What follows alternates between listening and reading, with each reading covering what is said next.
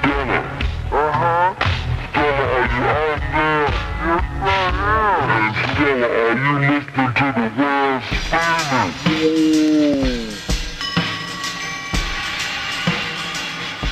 Yo, what's up, everybody? Welcome to another episode of Downtime with Downstar, episode 67. And today we are sitting down with Rob from Track Tough. What's up? Rob, thank you so much, man.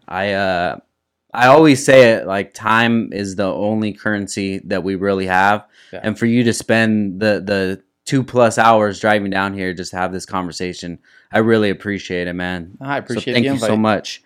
But I've been following you on social media for, I'd say, at least the last year or two. It's been a little while, man, and Yeah. I've seen the products that you're coming out with, and the details that you focus on, and I've been intrigued, Yeah. man. I So appreciate that. let's tell everybody that's not familiar with you what you do.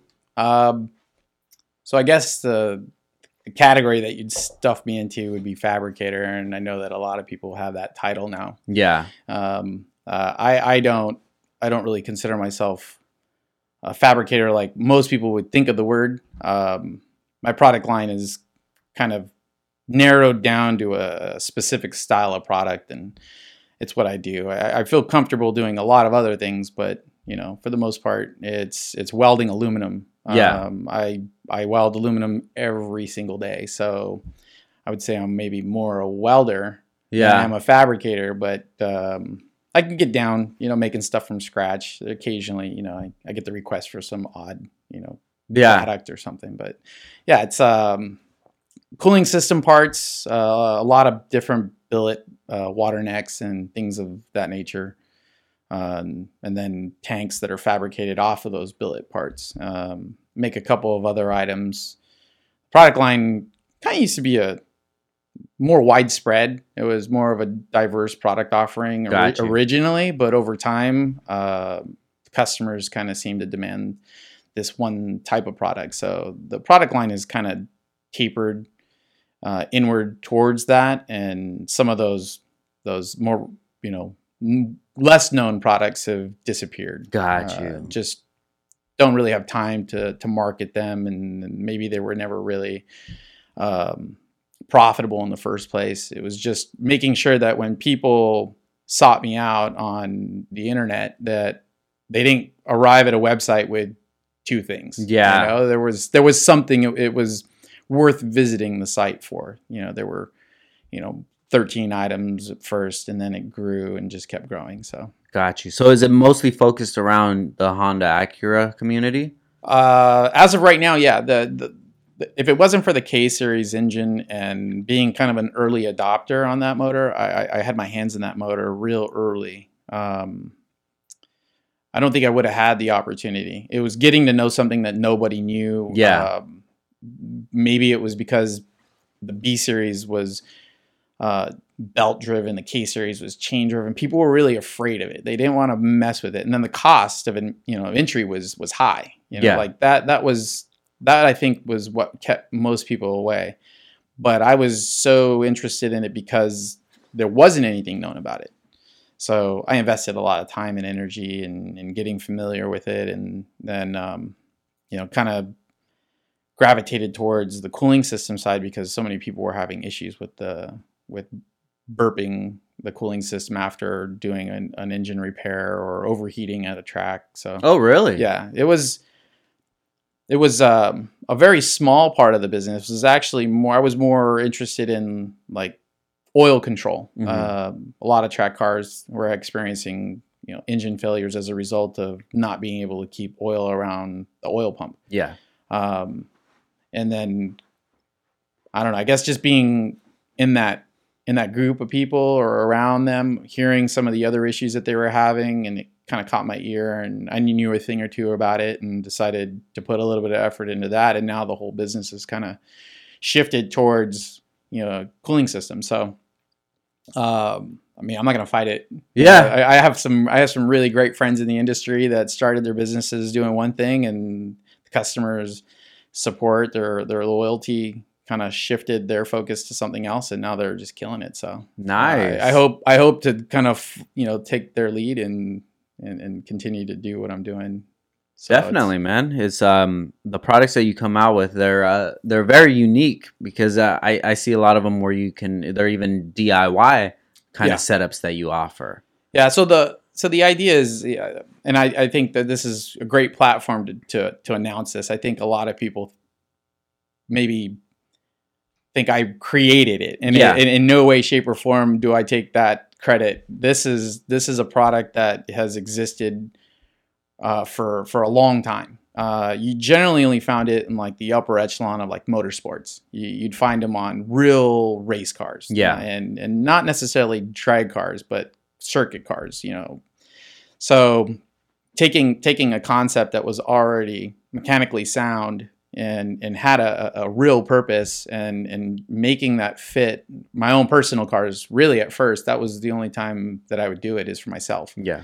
And knowing that it solved multiple problems. And I realized, like, why am I being stingy? I'm not sharing this with anybody. And I made a couple for friends that were having similar situations, issues with not being able to bleed it or an air pocket. Always plaguing them as they were trying to, iron out all the details, making these cars ready for, the track. So, word of mouth was responsible for where I am now. And then obviously having the other things like social media, they became something people expected. So keeping up with that, I do a lot of custom stuff. There's like a core product line, I guess you would say, things that people, kind of come to you for on a regular basis. Yeah. But lately I think people really love the idea that they don't have to buy that cookie cutter combination. If they have a specific want or need, they can articulate that to me, whether it be through a phone call, an email, or, a technical drawing, and I'll just work with them on delivering exactly what it is that they want. Yeah. And that's a lot of fun because, you get to try new stuff. I don't know too many people that like doing the same thing over and over. And over again. So it keeps it fresh, and it's a lot of fun. It's a lot of fun, working with this stuff and being able to really kind of put your name on it, knowing that this came from just a bunch of scrap pieces. So where did it all come from? Where did the business even get started from? So I wanted to be a business owner or get into business as early as 94. Really? Dead serious. Like, there might be a couple of people that are going to end up watching this that can vouch for it. I was really heavy, like into the sport compact car scene back in 94. Before there was really even a scene. No way. The very first car that I remember catching my interest was it was a little white Civic hatchback, and it was my senior year in high school. This guy had a bunch of stickers all over the thing, and I wasn't really exactly like hype on the sticker part, but it definitely got my attention. I'm like, why is this guy stickers all over it? So it made me walk up to him and ask him some questions. And then the car was loud, and it was different loud. Like, I had hot rods, like domestics. I had a couple of like souped up air-cooled Volkswagens, and totally different sound. It sounded really annoying. It sounded angry, and I got to talking to this guy, and we talked more and more and more, and he brought me into this thing, this industry that hadn't even really become an industry yet. It was just an underground type of 94. That's crazy. 94, and then in 95 you started seeing more and more people getting into it. Product support was like non-existent. There was little to no product, and if there was, it was really high dollar imported stuff from other countries. So only a handful of shops. This is all like San Gabriel Valley. I grew up in La Puente, so you're talking like the end of the San Gabriel Valley and beginning of like the Inland Empire. Okay. You had shops like Skyline, Robocar, There was Han Motorsports, Pit Crew. Before Pit Crew, there was Cruising, and then there was Pocket Rocket. Wow. And all these shops were really kind of like grungy and dirty, and the hours were weird. They were wrenching till late at night, and it was a real interesting environment to be around. You know, like people were real friendly, and you just kind of got hooked. You know, so I was messing with cars mainly because I was the one guy that was capable. Like I could do pretty much anything anybody wanted me to do. And not a lot of that has to do with, like, say, education. It was more just a passion for it and getting into something that little to few people really knew how to do. So I was always turning wrenches, modifying cars, doing things that you could do because of the lack of product support. And cars just started kind of going faster and faster. More companies started embracing the industry, and more products became available. And there was always these moments where someone would come out with a product that maybe I thought of, where I was like, you know, like, dude, and me and my homies would look at each other like, we should have did that. Didn't we talk about that? And he's like, yeah, man, you should. And like, nobody ever sat me down and talked to me about how to start a business. That's why I really thought that was cool of you to put that out there.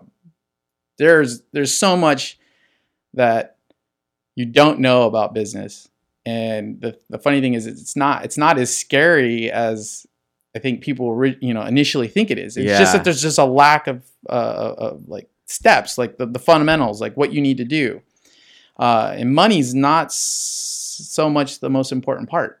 Yeah, no, it's definitely. I find that it's the drive that you have to have, and the hustle, and the want. You know, the willingness not to take no for an answer. Well, sacrifice is probably. I think that's probably the number one thing. And I know when you're young and you're interested in maybe possibly starting a business, sacrifice is not the first thing you think of. Like people aren't going to do that because they are young. You know, you don't want to give something up to have something else. I mean, that's generally a lesson you learn later in life. Like, you know, there's pros and cons. You know, like for me at that time, I don't even know if somebody actually did break it down to me whether or not I would have followed their advice, because I was so young and so dumb that I might have just that information probably would have went right over my head. So the fact that, you know, you invite others to encourage people, you know, you hear it from multiple sources. Maybe that helps drive that message, because you're not just hearing it from one person. You're hearing it from multiple people. Multiple people are saying, hey, this is something that you can do. Yeah. You got to have a good concept, and you just got to be dedicated to it. You know, sacrifice. You got to make the sacrifice. So, you know, seeing these things going on around me from 96 through 2000, I would say is about the time when I really started to think about, you know, what I would do if I was to have a business. But I was working for a number of well-known companies in the industry. Very first job I had in the sport compact car market was I worked for Diamond Bar Honda. They had a performance parts division, and I kind of managed that whole thing. So what type of parts did they offer back then? Anything that was like easy to install at a dealership that wouldn't necessarily like immediately void your warranty. Gotcha. So they wanted to offer the products that were, you know, attractive to the consumers, that they could even maybe, you know, roll into like a package for financing a vehicle. Gotcha. So it was the first of its kind. I know that there are a couple of dealerships that do that still today. But at that time, this is like 96, 97, we were doing like tons of AEM intake installs, exhaust systems. You know, if it wasn't pre-made, like big box type stuff from like HKS or Greddy, we probably wouldn't do it. I think we did some thermal research and development stuff. We dabbled in like Iceman intakes, but AEM was like the core intake brand. Jackson Racing, we installed a ton of superchargers because they were OE friendly. The dealership didn't mind doing the installs if it didn't impact the emissions.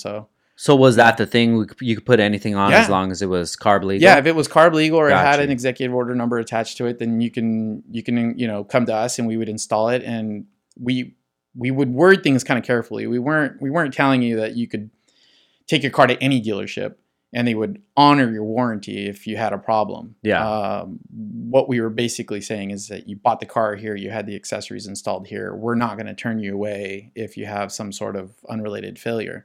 That we would overlook that detail. Where a lot of dealerships, the minute you came in, the car was lowered or had wheels on it, they'd turn you around, they'd reject you, and it sucked. Yeah. So there was something unique about what we did, and that got me. I got my feet wet as far as doing like the retail sale, talking to customers and dealing with these parts, and that eventually led to my second job in the industry, and that was working for AEM. I worked for AEM from 2000 through 2007. Wow. So yeah, did a bit there. It was a lot of fun.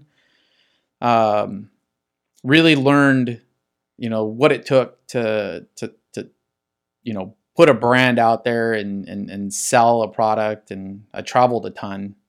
Probably the worst time of my life to travel. Really? Yeah, I was, left a wife and a young family at home every time I left, and I was gone a lot. Like, you usually fly out on either a Thursday or Friday. You're gone Saturdays, Sundays, and maybe if you're lucky, you get a late flight on Sunday. Yeah, and you come home. But AEM was a machine. They expected me back in the office Monday. And, a lot of it was like download or decompress, share your information, run reports, get back on task, deal with the accounts that I had, represented. And I was such a company man. I never said no. I wanted to grow. I wanted to, advance as quickly as I could. So I felt like the best way to do that is always be the yes guy. So if they asked me to do something, even if it was like no notice. Yeah. I remember Kirk Miller, I believe he's still with the company, would come and tap me on my shoulder and he's like, I need you to fly out. I'm like, when? He's like, tomorrow. Really? Like, dude, that sucks. Like, I haven't prepared. Yeah. I'm not ready. So it was really tough on the family unit. I wasn't making like enough money to keep the wife home and let her just be a full-time mother. So my wife also worked. That meant the kids were at like a daycare, and I really, really didn't like that concept. Like, dad's never home. When I did get home, I had a newborn and wouldn't even come to me. Really? Seriously. And I think that was like the moment I realized like I'm not doing the right thing. I thought maybe I was being a little selfish by wanting to continue to work in this industry and not have the balls to say something to my employer. And finally I did. I told him, like, I can't do this job. Like, you got to find a younger dude that can do this and travel and love it. And I'll just stay here. I'll just come to the office and do the 9 to 5 or, 8 to 5. Now, back then, was AEM, what was its role in the industry as far as, was it one of the leaders, or was it? I would say so. Yeah, they were responsible for everything at that point. Like, they did multiple things, not just intake systems. I think intake systems were what really kind of made them who they were and allowed them to do other stuff. But they were doing fuel rails, regulators. They did power pulleys. Were they doing managements at that time? Not until the later years. Gotcha. They always wanted to. I know that was part of the whole name, Advanced Engine Management. I think management was part of the company in its early years when they were more of like a destination. Like, you'd go there to get cars tuned or I guess kind of tie some of the other products that they made. They were more like a service facility. And then they got away from that and went into full-blown like manufacturing. And I know that the owner of the company, John Concialdi, he was one of the olders. Yeah. And then Greg Neuwirth, they wanted to get back to that. So that's something that they did towards the end of my career. I think I left after about 2 years of that product line being available. Got you. So you realized that you were giving up more than you were receiving, and you're focusing your energy on. Yeah, the business was good to me, but it wasn't good timing. Yeah, it was like had I put off having a family longer, then it would have been awesome. But when you look at like what I had to do and what they were expecting of me and my personal life, the things that were going on, just it didn't work. It was hard. It was hard to accept that, I wasn't getting paid well enough to not know my kids. Like some people will make that, they'll make that call. Like they'll sacrifice a family relationship for the dollar, and you see that. The school my kids go to, the dads are almost never around. Like they're chasing the money. And it's usually, it was really innocent to begin with, It's like he made money. You end up changing your lifestyle to match the income, and then eventually you lose track of what was really important, And now you just know that you have the bills, so you can't stop. So you can't just go, hey, no, I want to get back to what was most important. That's family. And I want to go see my kid play games and do all the things. Like, no, now I got the big house and I got, 3 car payments, and you've got all the nice stuff, and you got to figure out how to pay for it. And usually you get trapped. You get trapped. Yeah. You get stuck. You're just, like, this is my life now. And I would be there actually if it weren't for probably the worst and the best thing that happened to me. So I left AEM. I went to work for Group A, Skunk Team. Okay. I probably would have been there for 7 years or more. Just long-term, relationships and or employment is what I was looking for. So you left in 2007. So I left in the end of 2007, 2008, and then I worked for Group A. Okay. Left Group A on an opportunity to move out of the state. So King Motorsports came knocking on the door. In Wisconsin. I left California. I looked at it like this is just a huge opportunity for me to move to a place where life kind of slowed down. Yeah. California, everyone's to just a like halt. Yeah. I've been out there, bro. To a halt. So I can't lie to you then. A week is a month out there, dude. Yeah. Shout out to all my family out there in Wisconsin. You guys got to move to California. Yeah. It was funny when we moved to Wisconsin, and we were applying for driver's license, and we're getting our PO box and all this stuff, and we're using our current IDs. My wife and I looked at each other a couple of times when people would be such downers. They would just be so negged out. Like, what are you doing here? Yeah. Like, you're from California. You were out.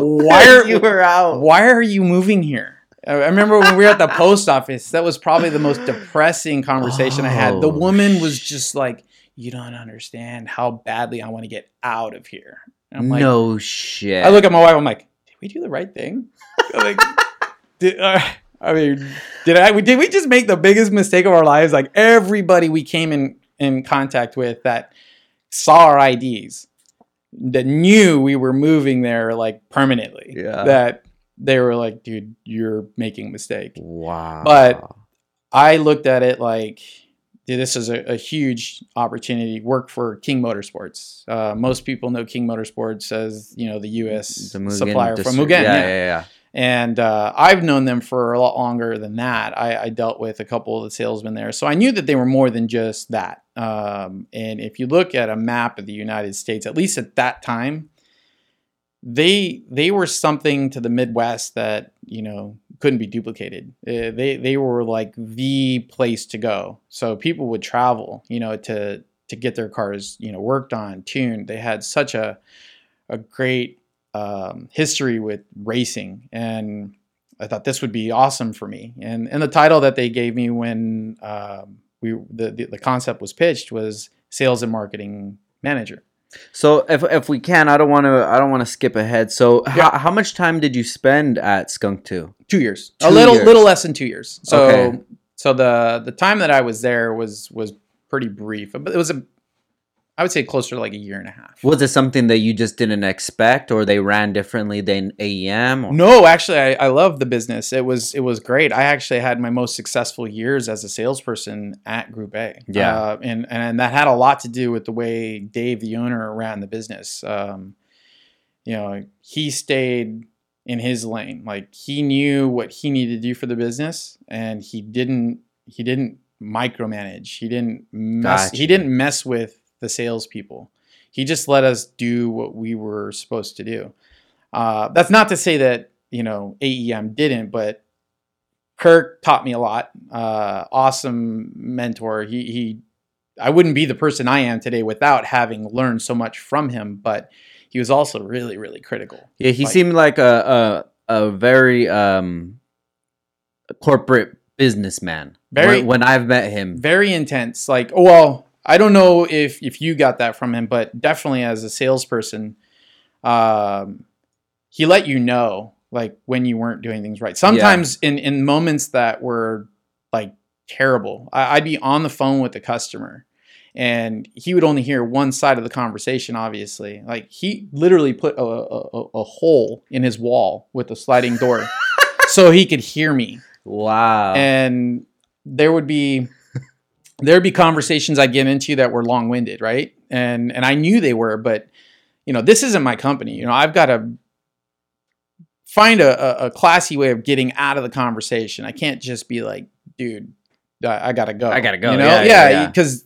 these customers with forums just starting to kind of become a thing, you had to worry about whether or not your name was going to be tied to some sort of complaint that, if the owner caught wind of, he's going to say, yo, wait, how does this happen? Yeah. How do you make this customer angry? And I'm like, I got a Kirk outside of my, my cubicle here staring at me. He's telling me, get off the phone, get off the phone. And he keeps saying it. And I'm like, I'm trying to listen. I'm trying to do, and I'm like, what do you want me to do? Like, I can't just hang up. And it taught me a lot about, how to get off the phone, which, I don't think I would have learned that had he not been who he was. So he actually gave you sort of tips on how to change it around. I wasn't a salesman before I worked there. That's awesome. That wasn't my job when I arrived there. I originally got the job at AEM as a result of kind of a friend, I guess you would say, bringing me in as for purchasing. I was going to be on like kind of the back end of the business doing, all the purchasing and whatnot. And then they realized like I was like a technical guy and I knew the industry, and I went from that to customer service, and then quickly from customer service to sales. And then I did customer service and sales simultaneously. Gotcha. And then DC Sports was purchased, and I did customer service and sales for both companies. And then eventually customer service got cut out. That got handed down to somebody else to kind of streamline things. And that's when traveling became kind of a thing. But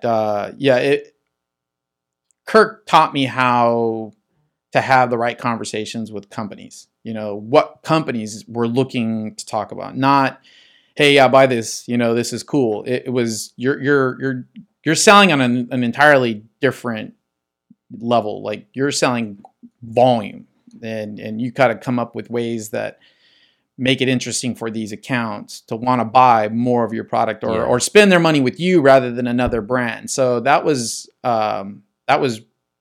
all his doing. Like, I would not have been able to do what I did on my own. He definitely helped me. But I also feel like everything that I did was somewhat restricted by him. I couldn't make a move without it going through him. Yeah. And I felt a bit handicapped. Like, I wasn't able to spread my wings, Got you. So leaving and then moving over to Group A, Dave being very different.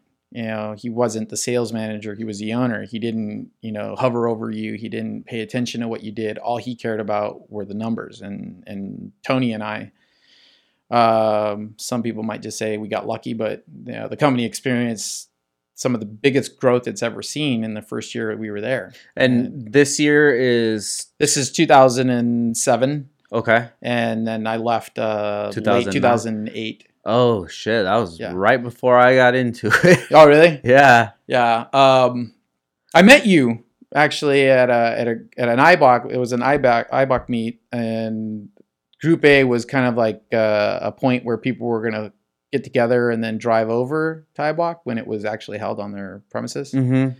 I think it was you and Ryan had the CRX. Yeah. And it was really, I can't say for sure whether it was like their first or second or third, but it was in their very early years. And that was the very first time that I had met Ryan in person, because I think he was up in like NorCal, he right? was in NorCal, yeah. So I met him, shook his hand for the first time. I met you.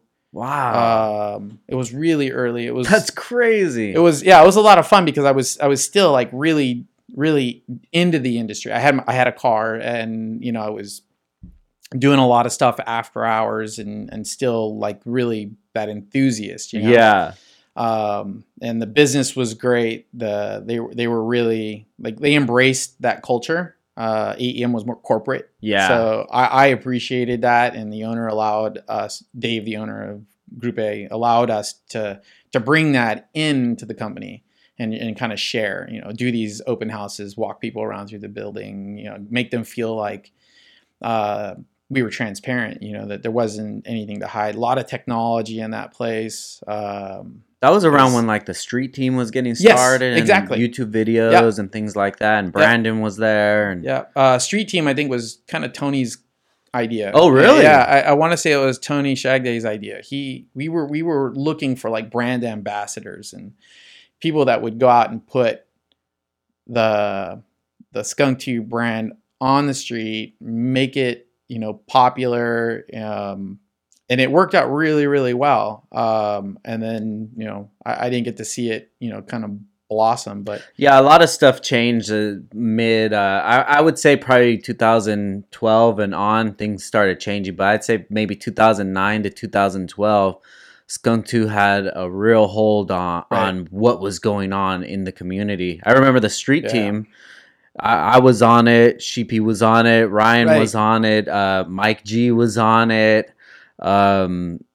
Loretto from up north. I don't know if you remember that car. It was the San Jose Sharks, like EK, super dope car. I don't remember that car. It was like the teal color with like a lot of black. I think black chrome, if I'm not mistaken. Morgan Jade was on. That was crazy, man. Yeah, that was such a good time. It was a good time. I had a lot of fun in the short amount of time that I was there. And it was the very first time that I was allowed to be creative. Yeah, like there was no like rules to follow. Yeah, it allowed me to really kind of stretch, my ability, realize what I did well and what I did poorly, and obviously you go back and just do the things that you do well. Yeah.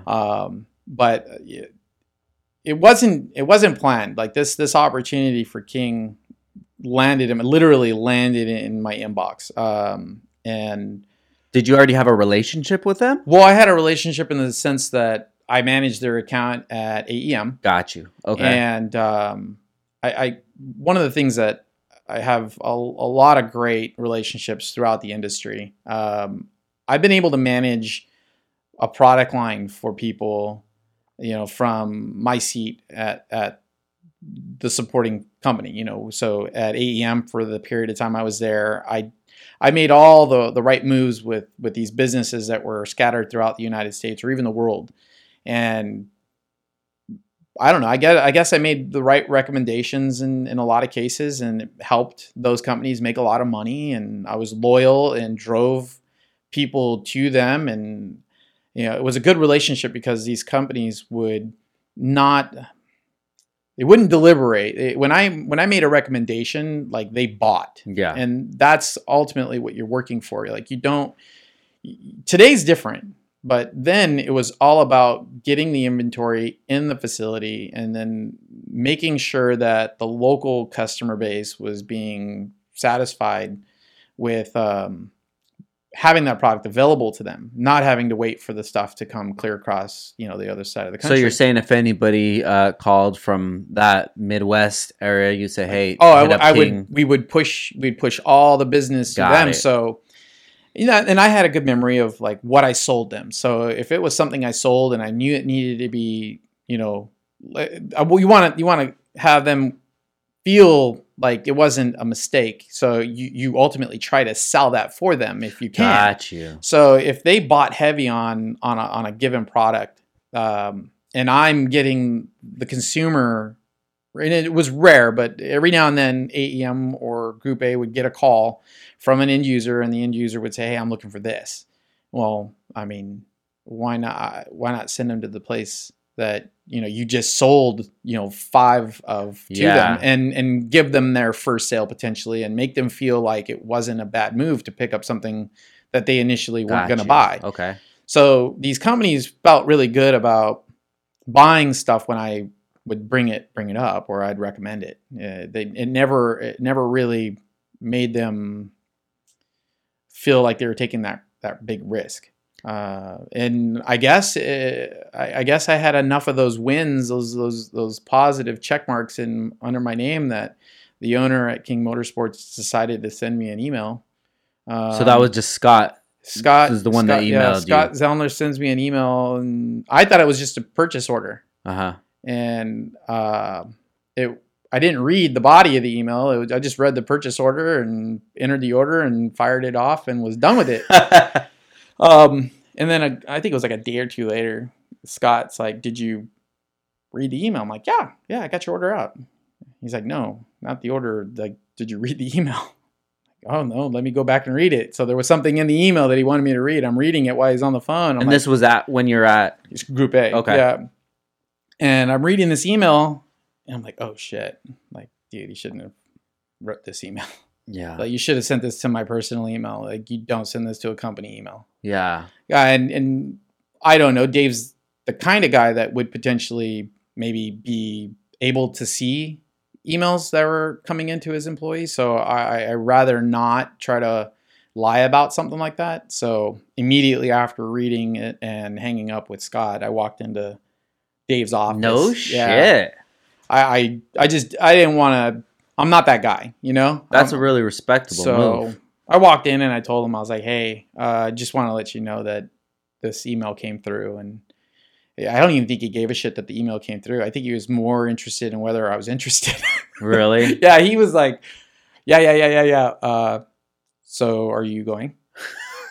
I'm like, yeah. So he had it all planned out for you, how much you would be making, what he was offering. No, not yet. No. I mean, that's why I was so disappointed that it happened that way. We really put the cart in front of the horse. You know? It was like, dude, decisions had to be made so quickly. And I mean, I had a home to sell. I had real things that needed to be done, and I was just kind of put in the spot, in the moment there, and I hadn't talked to my wife. Like, "Babe, we're moving." So no, it actually to Wisconsin. Yeah, to Wisconsin of all places, right?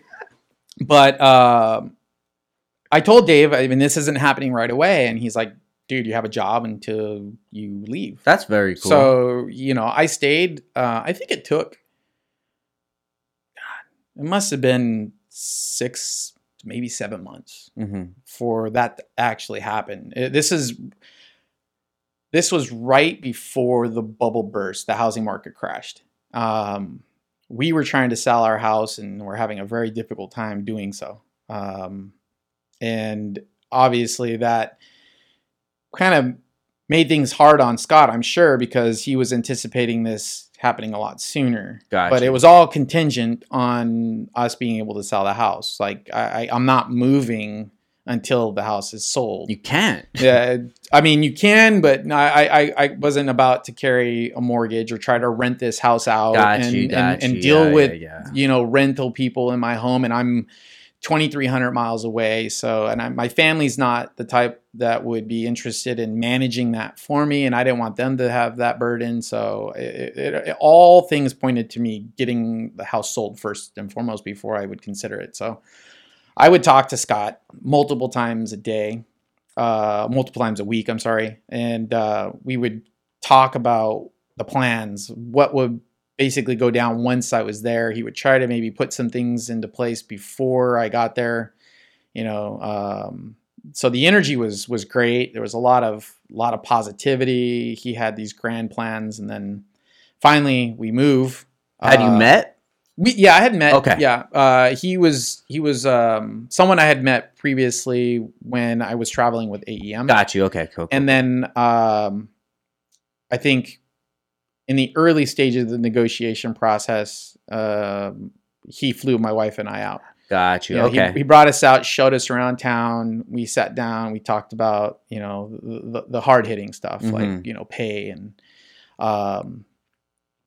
my wife was on board. She loved the idea. We were both very interested in leaving the crazy concrete jungle that LA is. And, having 3 kids, 3 boys, you're looking for more of that like family environment. And there's a lot of things that you could say about like Wisconsin that people would say, well, that's not the place to live. Like, it was a great place. Like, I knew what I was getting into, and I still wanted it. I wanted it, and I wanted to move there permanently. You still have the down home lifestyle, kids playing outside, playing football, riding bikes, and that's awesome. Man. Exactly. Like, dude, check. This is how I had hoped it would go, and when it actually happened, I wasn't a liar to my wife. So like she saw it just like I saw it. When we finally committed, my son Anthony was the only one that was old enough to really be in like any kind of team sport, or really passionate about it, I guess you would say.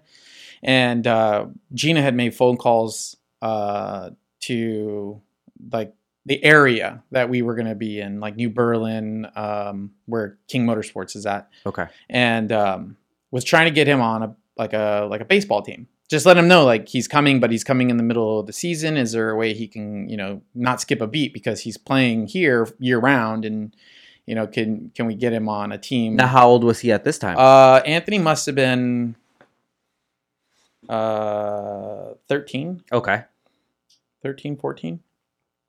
Wow, that's an age to just get up and move. Yeah, it was tough. It was tough on the family unit, to expect them to just, completely change their lives. But, this was like I said, a permanent move. Like, we weren't coming back. This was something that I wanted to do for them.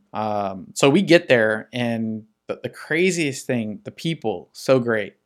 We get introduced to the team. Anthony had a cast. He's a catcher. He broke his arm. Okay. And he couldn't even play, but he wanted, as soon as the cast come off, to be able to obviously be on a team. So yeah. They welcome him like the way they welcome told you that you had come to the place that you wanted, that we were looking for. Like, they had a barbecue for him. No way. Yeah, it was like a block party. It was like Sandlot. A whole bunch of families got together at one family's house, and we went over, and dude, it was like the most amazing feeling to just be welcomed by so many people that didn't know us. And they opened their doors to us, and they kind of made us feel at home, And this was super genuine. This is not something that I would say would just happen with these individuals. Like, everywhere we went, you could tell people were genuine. I remember another moment, just to segue. We were in the mall, and I walked in the double doors, and I bumped. I think I actually bumped the person, and I turned and I said sorry, and they were like, "Oh no, I'm so sorry."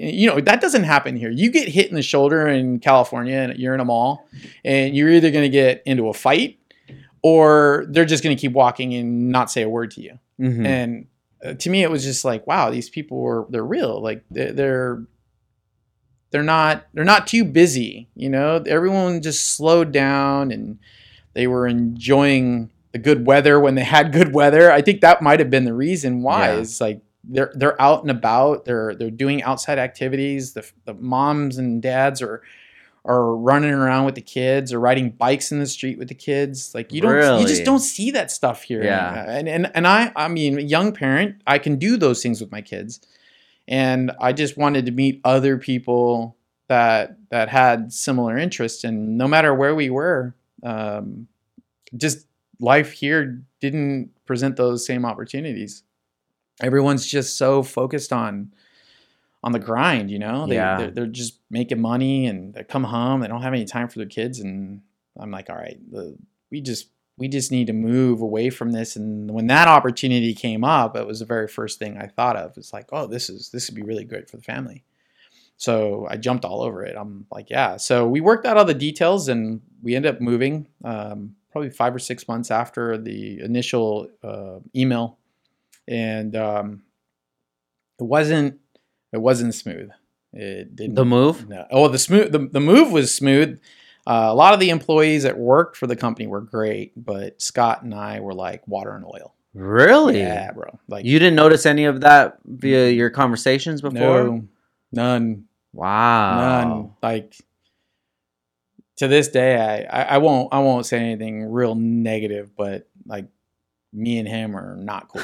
Oh shit. Well, and I don't know how he feels. Yeah. But I'm not cool with him. Yeah. Even though it was a great opportunity, it was the biggest learning lesson in my life.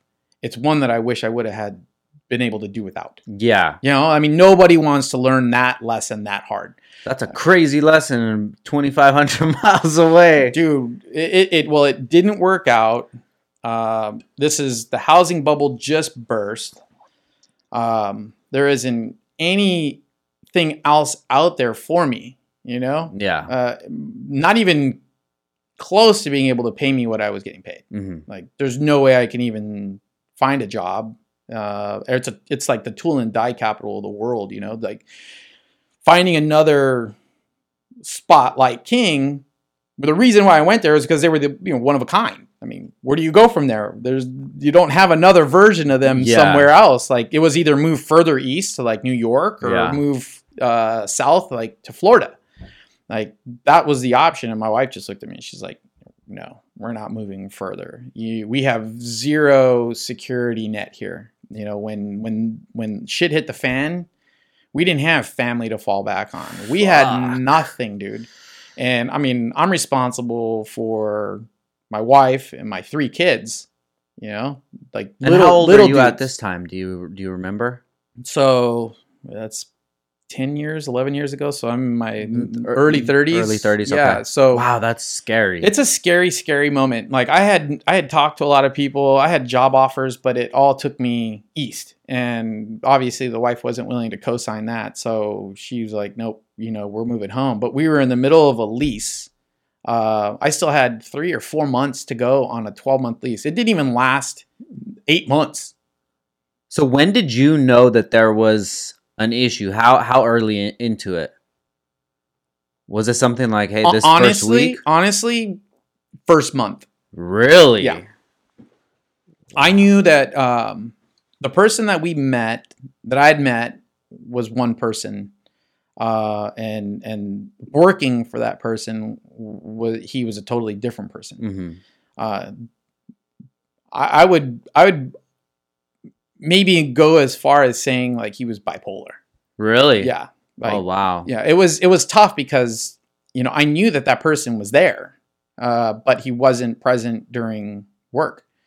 And, you know, there was a lot of things that he did allow me to do, you know, which was the reason why he, you know, obviously brought someone 2,300 miles over, gave the title of sales and marketing manager too. But he wanted to know like everything up front.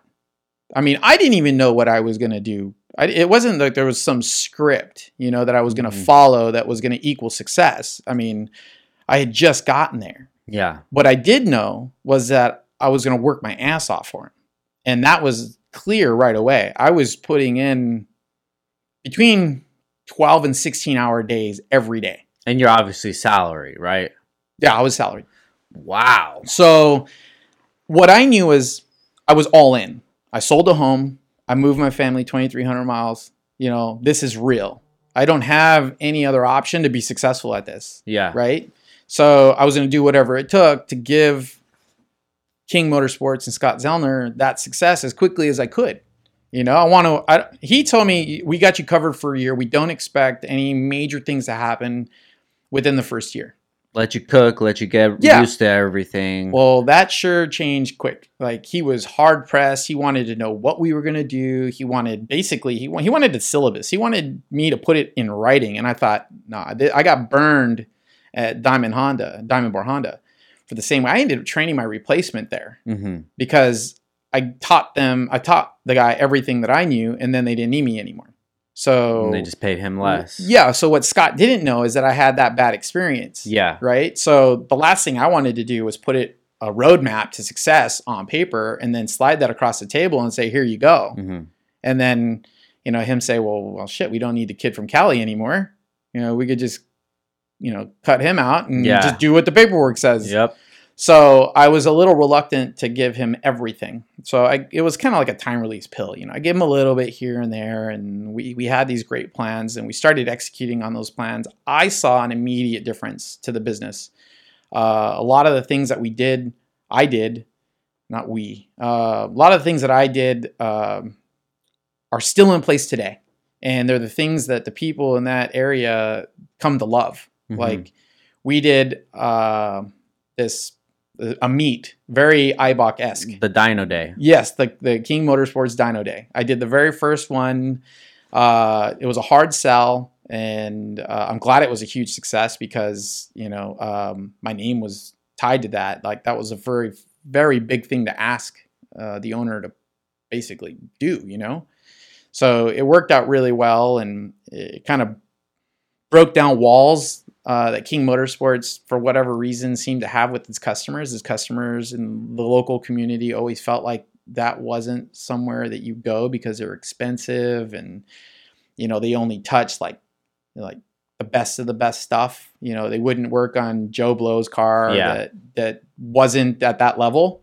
And what we were trying to do is break down those walls that made people feel like you couldn't go there. And started to see that, you know, customers, regular Joes, would come in and spend their hard-earned cash. And, you know, that was, I think, obviously a step in the right direction. I put a feather in my own hat for that, and felt like, you know, we're already seeing changes in such a short period of time. But there were times where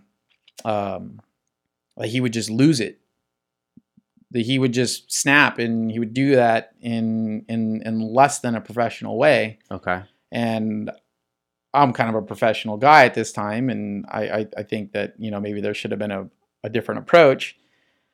And I think it happened like twice, and then finally it happened a third time, but this time it happened in front of customers. Oh wow! And it was a lot embarrassing, you know, a lot.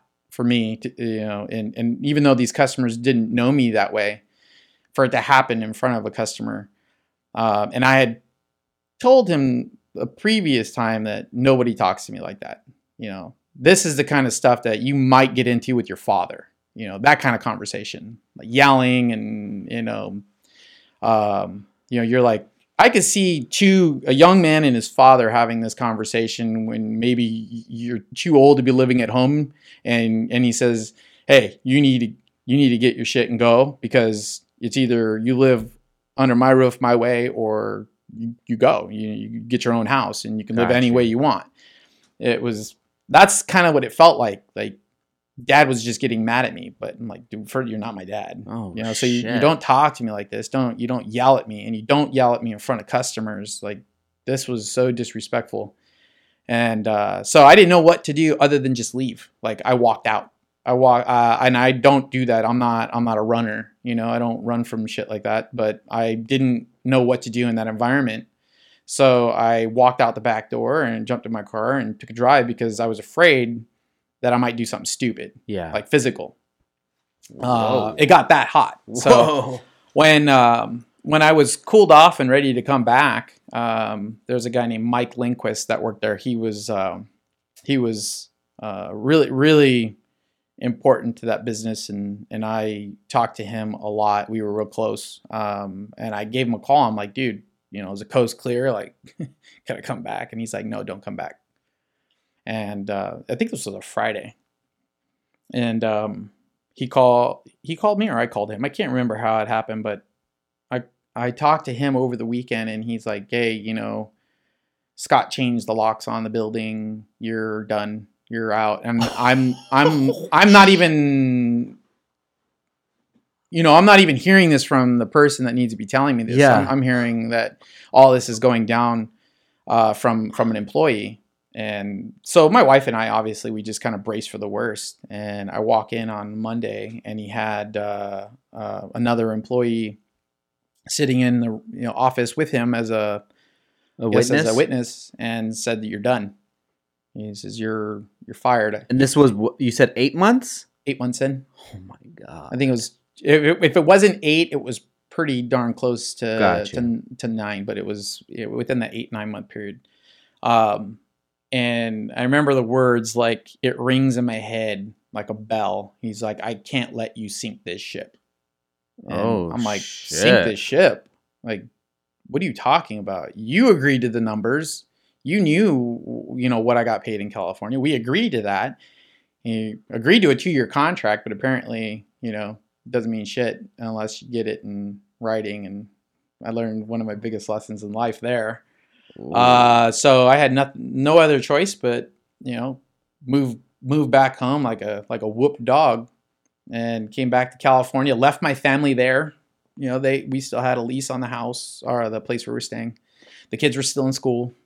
So I left them there, drove my car back, flew back, picked up another car, drove it back, and then flew back for a third time to move the house. We rented a truck, and my wife drove her Pilot, and I drove the moving truck back. But and what's your mindset at this whole time?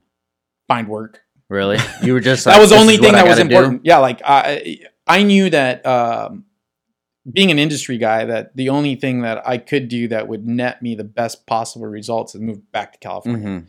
Mm-hmm. That was number one. Like, I had family there that would support me.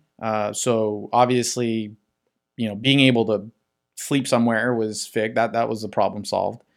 So moved back. Called Dave, of all people, on my way back, and he was like, Wow. Dude, you have a job when you get back. So that was nice to know, but I wasn't sure whether or not, like, I would really want to go back to work, at Group A. So I said, all right, I'll come in and we'll talk. I came in, we talked, kind of settled back into my old role. And So you went back to Group A? pretty much right away. Okay, cool. I got settled back in, wanted to kind of sit down and just see whether it was going to be right for me, and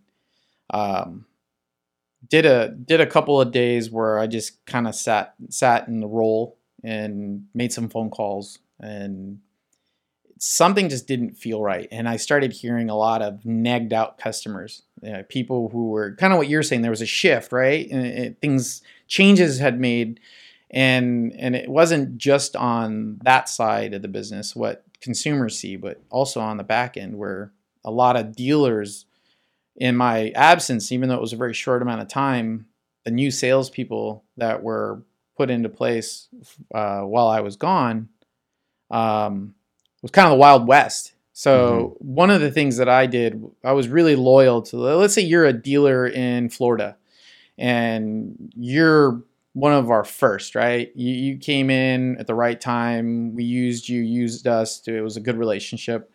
And I told you that you didn't have to worry about competition, within, say, a 30-mile radius. Like, you got this area locked down. We're not going to introduce any competition. Well, apparently, in a lot of different places, the new salesperson wasn't going to get paid until he found accounts that would generate that increased revenue. So they would just go in and lawlessly set people up. So they would just be on what, like an internship, or no, not really. So was it like base hour? You you're mainly hourly, like salary. You didn't really get paid necessarily like a commission, but they wanted to know that you were coming in and making a difference, right? Yes. You don't just come and sit in the seat, and act like you're a McDonald's drive-through attendant just taking orders. They want to know that you're driving sales. Yeah. Like you're out there, you're pushing. But as a senior sales rep, Tony and I would always have I guess you would say, like, we had the power to pass or deny a new dealer. Mm-hmm. So, you got some of these younger dudes would come in and say, oh, well, I want to set a guy up in like my dealer's backyard. I'm like, no, it's not happening, man. Mm-hmm. Like, find another territory. Like, stop looking for the low-hanging fruit. You just go out and actually put in work, find the diamond in the rough. Obviously, like CFT, Central Florida Turbo, for Sergio and Fernando, were my dudes, like ride or die dudes. I would ask them to do anything and they would do it. And, I called them up and they were like, nah, man, pretty much everybody at Group A just fucked us. Like, you guys, we created the demand for Group A Skunk 2 merchandise in this area. We put you guys on the map. And what area of Florida? What city? City? Orlando. Oh, shit. So, okay. Like, that's a big market. I respected what they did. They were heavy hitters. They put Group A on the map, and I rewarded them with making sure that they had that territory locked down. Like, they would facilitate all the local demand for retail customers, and then they would also sell, stuff two-step. They would sell it to the other small businesses. Well, obviously, those small businesses want a better deal, so they would call, and I would say, like, no, you're it's not a good fit. You really aren't going to get a better deal going direct. Your best way of getting this merchandise is to go through them. So yes. They would walk in the door and I'd walk them right back out the door. Like, you go back to them. Yeah. If you don't like it, then find another WD. You can go to Titan, Gotcha. Or you can go to Speed World. So there were other avenues of obtaining the product, but I never indulged in setting someone new up. Mm-hmm. And what I heard when I got back was, that it was just the Wild West. Like, now, what year was this? This was 2009. 2009. Mm-hmm. Okay. Towards the end of 2009. Okay. Now, do you think that this had anything to do with the direct competition that was coming around at that time for Skunk 2? Yeah, I think that has a lot to do with it. Got you. But this sealed their fate a lot earlier. Like, so one thing I've learned with my business that I could see having happened at this time was the customer base that you have. Like, you have to over communicate with them. You got to make sure that they're happy. And one thing that was already happening at this time that I knew I couldn't do a whole lot about. I would just constantly have pep talks and let them know that I was in their corner and I was supporting them and I was pushing business to them. And that was these, companies that were kind of like shell companies. They weren't real. We didn't know who they were. They were on eBay selling product that pretty much cost. Mm-hmm. And everyone's trying to compete with that. Mm-hmm. And it was always what we would hear, like, I can't make any money on your product line. Like, I got to sell it super cheap and, this isn't working out. So the big stocking orders started to get smaller and smaller. So this was happening simultaneously. So you already had this kind of weird working environment where people weren't exactly like loving the brand. Mm-hmm. And then you go and, put the icing on the cake and you go and set 4 guys up in the backyard of who your dude was. And I tried to explain early before this occurred, before I even left, that you don't do that. And the reason that we would always stick with maybe a dominant player in an area was because, you're not going to increase sales. There's only a few ways that you can increase sales. Increasing your product line is one way. Increasing your customer base to an extent, but not by diluting a given like area. That's just displaced sales. Like you took the sales from them. And now you're just getting it from this guy over here. And you did it at the sacrifice of profit. Mm-hmm. So you now have a bunch of guys getting 30% off. And before, you only had one guy getting 30% off. So and they're getting 15 from him. Yeah. So it was just a really, really bad combo. And when I heard that, I took it took it to heart. Like, okay, these guys are mad. And Sergio Fernando told me, like, dude, nothing against you. We love you, but it doesn't matter that you're back. Like, relationship is over. Gotcha. Like, we will never work the same way we did then. So you're coming back to like an injured account, and I would call other companies, and they all had very similar things to say. Shit. I'm like, well, fuck me, man. Wait. It's like Michael Jordan when he left the game, he left on a high, and then he comes back, and then he had all these injuries and excuses about, how his game was. Like, dude, who wants to come back to a company and then do a shit job and then leave on a low? Yeah. So I looked at it like, dude, I can't do what I did before. Like, this isn't the legacy I want to leave. I don't want people to think of me as being the guy that couldn't get the job done. So I just decided not to take the job. So how long were you there before you decided that? I think I did some, special projects is kind of what he called me, like a special project manager. I did some oddball here and there things, and I did it for maybe 2 or 3 months. And I really, can't say enough. Thanks, Dave. It was the only source of income I had, and had he not given me that opportunity, I'm just really sad that I couldn't sit back down in the seat and make happen what he remembered me being able to do. I felt like I was just going to let him down, and rather than do that, I decided to do something else, and that something else, there was no something else. I walked around. I probably put out, I don't know, a couple hundred resumes. I ended up taking a couple hundred resumes. I took the dollar amount off my resume completely. I went from trying to hold that high line. This is what I got paid before I left Wisconsin, for Wisconsin. And now I'm just like, dude, I just need a job. 2010-ish, around then. I just need a job. I don't care what it pays. And then I would hear shit like, oh yeah, you're overqualified. Let me determine. I just need work, man. I just need a job. And then something fell into my lap. My buddy Catman, he had heard about this guy. His name's Ben Tran, and he owned a shop that had its own product line called Blueprint Racing. Okay. And I decided, I was like, all right, cool. I'll sit down with this guy. And the reason why we sat down is Catman knew that I wanted to get my own product line off, right? I wanted to do something. And this guy was talking about potentially bankrolling it. Mm-hmm. And oh, wow. So I'm like, cool, 50% of something's better than, 100% of nothing. Yeah. So I'm like, yeah, let's sit down, let's talk.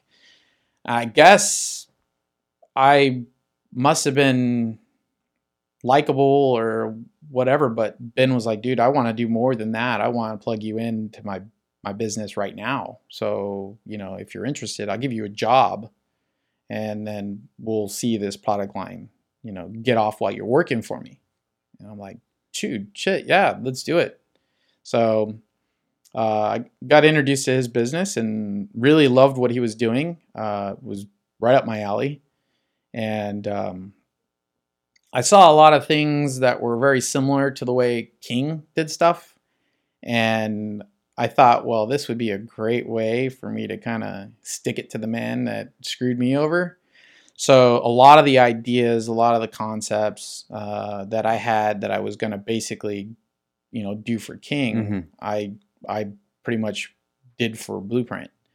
And required a lot of hard work, and saw these little challenges kind of go through their moments, and then eventually find success like I had hoped it would. And I was like the company man, really, really invested in this business. And then Ben stopped showing up to work, and it was just like I was the guy, you know, I was the owner of the company. I think a lot of people from that era probably thought I owned that business. Now, what did they do there? So they didn't make anything in house. Most of the stuff was branded, purchased overseas, and they kind of had like the connecting rod market locked down. At that time, they were really well known for the K series connecting rods. They did some stroker kits for the K series, engine builds, but all their engine builds were like super low budget. And King Motorsports had a low budget engine build category.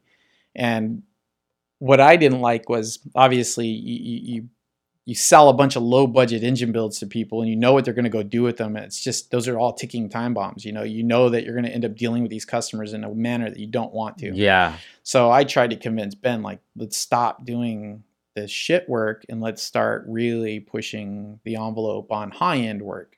And it took a long time to do that, but everything that we did better. You know, we're really proud of what we were putting out, and customers were having success. And then that led to the next successful deal. And I remember, you know, towards the end of my time there, you know, selling $18,000 to $30,000 long blocks was not uncommon. Wow. Like that, if you would have asked Ben a year earlier if he thought that would be possible, I think he thought I'd be crazy. Yeah. Because he's over here fighting for $2,800 and $3,500 short blocks. And I'm over here hustling for the big deals, you know. Do you know the time attack scene in Australia? A little bit. You Was ever it hear- JDM Yard? Yeah. Illness out there. Yep. There was a CRX that was really well known. He stopped competing, but there was a CRX called Mighty Mouse. Okay. You ever hear that one? No. The very first year that he competed, we were responsible for the whole engine program. Wow. And he was successful, very successful, and built him a second motor. And unfortunately, there was an issue. But those were like huge moments for the business to be able to sell such a big piece of hardware to a team's success and be able to note that success. And that I just felt like things were going the right direction. You know, we were now doing business with the customer base that we ultimately wanted to do business with.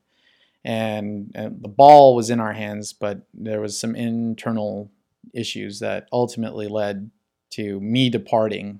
Never actually got any of the products that I wanted to make off the ground. And that was one of I'd say more like the internal disappointments. Like, the amount of time I was there was no reason why we couldn't make those things happen. I think he just wasn't interested in those things like he said he was. And he gained an employee that pretty much ran the business. So I felt like, you know, I was a little bit deceived and I wasn't going to get what I wanted out of the relationship. So decided to leave. And when I left, I had more confidence through all these experiences to finally do something for myself. The worst part about it, best part about what you've been preaching in some of your more recent posts is that you can do it. And I finally kind of believed in myself enough, you know. I think not only believing in myself enough, but I had a lot of recent failures that made me feel like, dude, I'm already like at rock bottom. Yeah, where am I gonna go from here? Like, honestly, this is a shit feeling to be where I was. You know, living with my in-laws, you know, having 3 of my own kids running around their house. Like, I just felt like if I'm gonna make a move, I'm never gonna be given this opportunity again. Like, not have the same worries that most people have, right? I mean, you have a mortgage payment, maybe a car payment, you have credit card bills, you have all this stuff. I didn't have any of that. But I also didn't have the money to launch a product line. you know, and I don't have friends that have money. So I can't borrow. I can't, you know, take a loan out. I don't want to do that. I feel like that's possibly the worst way to start, you know, being in debt to someone, you know?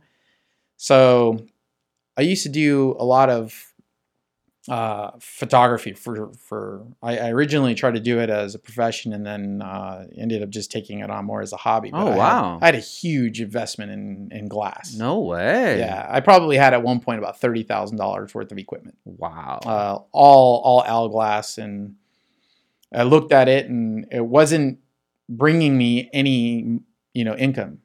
It was just sitting in a bag, and I, you know, obviously don't have the interest in going out and shooting in my current situation in life. So it's like that stuff was just sitting there. I decided, all right, I'm going to sell it all.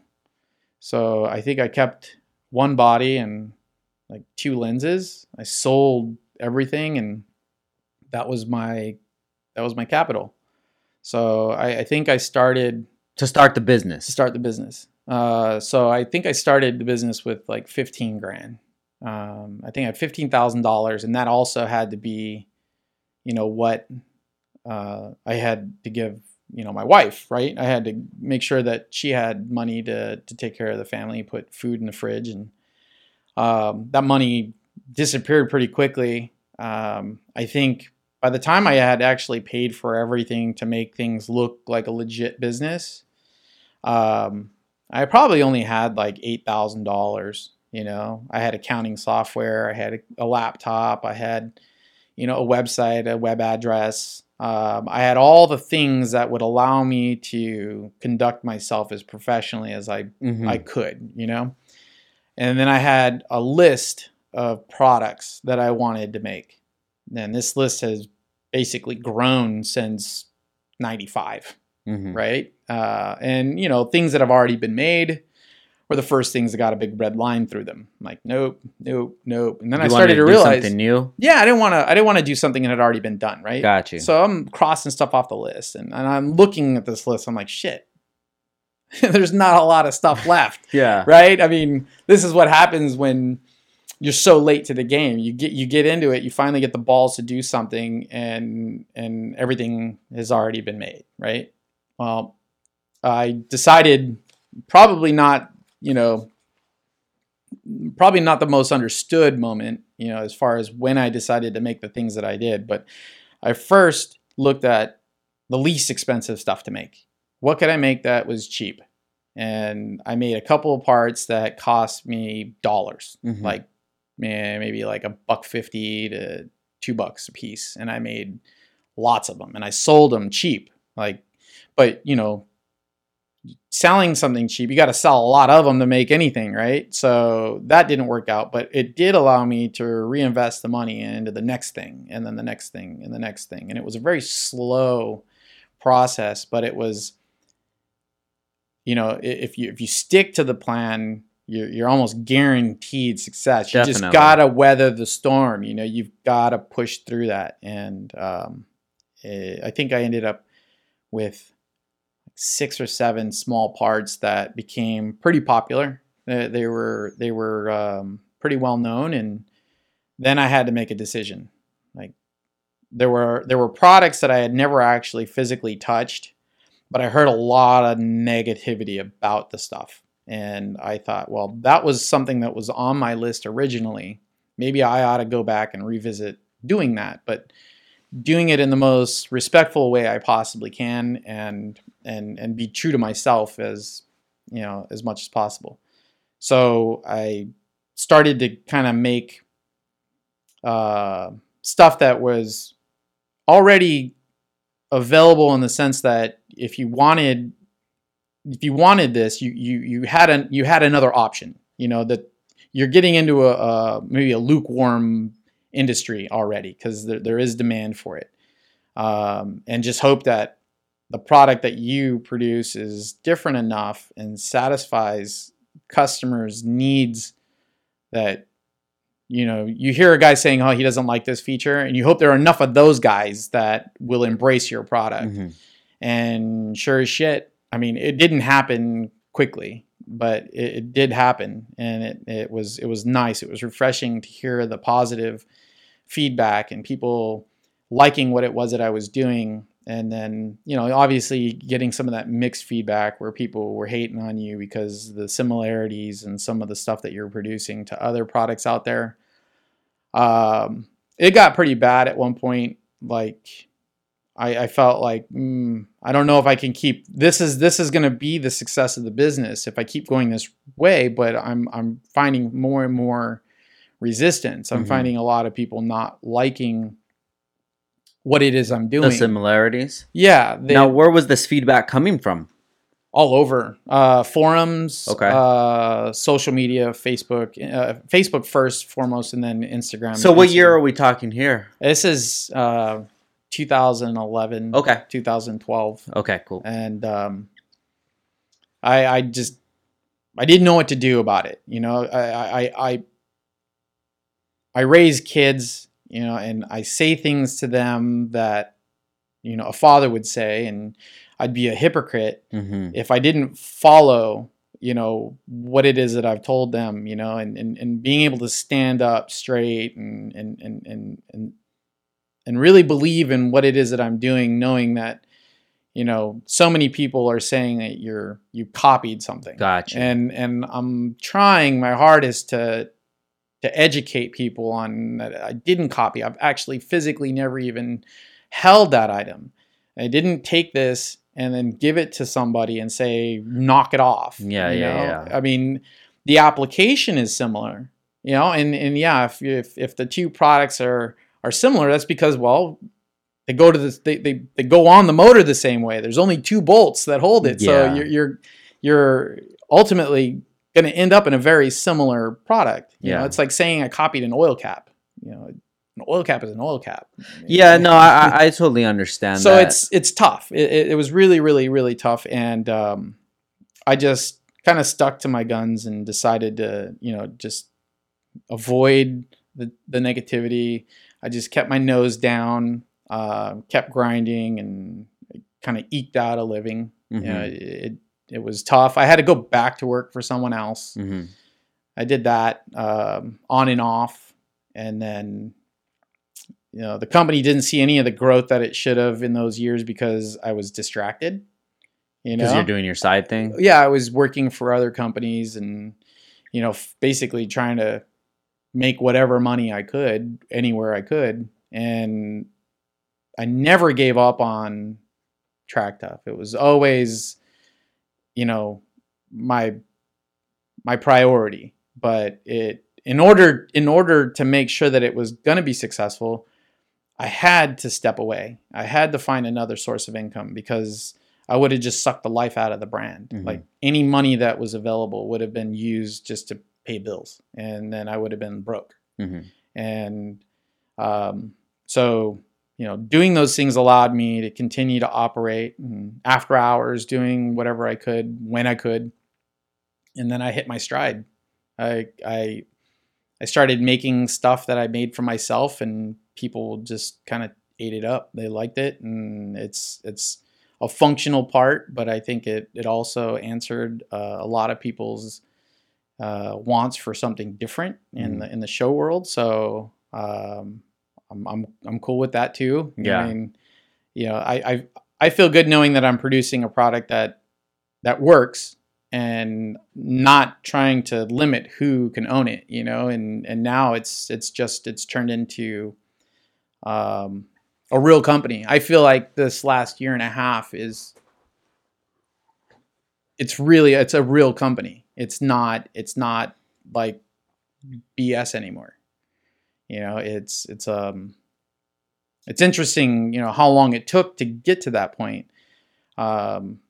But now, focusing on it 100%, full time, having a real customer base, loyal customers. It's awesome. It's just such a great feeling, to have people that know how much passion goes into the product and appreciate it. And, now they get to know a little bit of the the backside. So now at this time, do you feel like you have your own lane, you're doing your own thing, and you're not focused on fixing any issues that some other product would have had, or yeah, there's a lot of stuff that over time, because this is what I'm going into year 7, mm-hmm. and there are products that I'm not interested in anymore. There are products that are more of a distraction, like, you know, even messing with it. I was talking to Jeremy this morning about some products that I'm thinking about just, you know, discontinuing, and he's interested in possibly picking those up. Got you. To complement his stuff. I want to streamline the business now to do what it is that people are wanting from me. You know, there's not a lot of products to necessarily fix, but there is room for me to, you know, reduce the amount of distractions that I have. You know, and I think the only thing that I really want to do at this point is make the jump from being kind of Honda and Acura only, and getting into some of the other. I've made a lot of custom stuff for non-Honda and Acura. Most people just don't know that. It's hard to put on the internet. I just don't know enough about the market. I don't know enough about the cars, so I feel like I'm just kind of dabbling. Yeah, I want to stop dabbling and, you know, just focus on what it is that I'm currently doing, and then doing it for those other vehicles, other vehicle makes and models, and, you know, kick all the other stuff aside. Just, you know, stop, you know, wasting time with it. Yeah. It's that's the only thing that I know I want to do. Like, things are going to change. The business wasn't originally going to be what it is today. If you would have asked me 2 years ago if I thought I'd be doing what it is I'm doing today, I would have, you know, never come up with this conclusion. But, you know, the market kind of dictates what you do. I was just lucky enough to stumble upon something that allowed me to be somewhat successful. So who knows? Like, in a year from now, it might be something totally different. But I'm keeping my ear close to the ground, and, you know, trying to make sure I don't miss that next thing. Yeah. You know, so it's pretty cool. Just knowing that other businesses have gone through the same thing, seeing them go through it makes me a little more aware. Yeah. Alert. You know, Radium Engineering. You know them. So, you know, JP, a really good friend of mine, we worked together for years. He wanted to do like turnkey, beautiful packaged turbo kits. That was his thing. He did the BMW turbo kit for Horsepower Freaks. Hugely successful. So he did this one for the Lotus, and it didn't end up working out the way I think anybody expected it to. And he had some components within that end up being what Radium is today. Like, oh wow, dude, totally off course.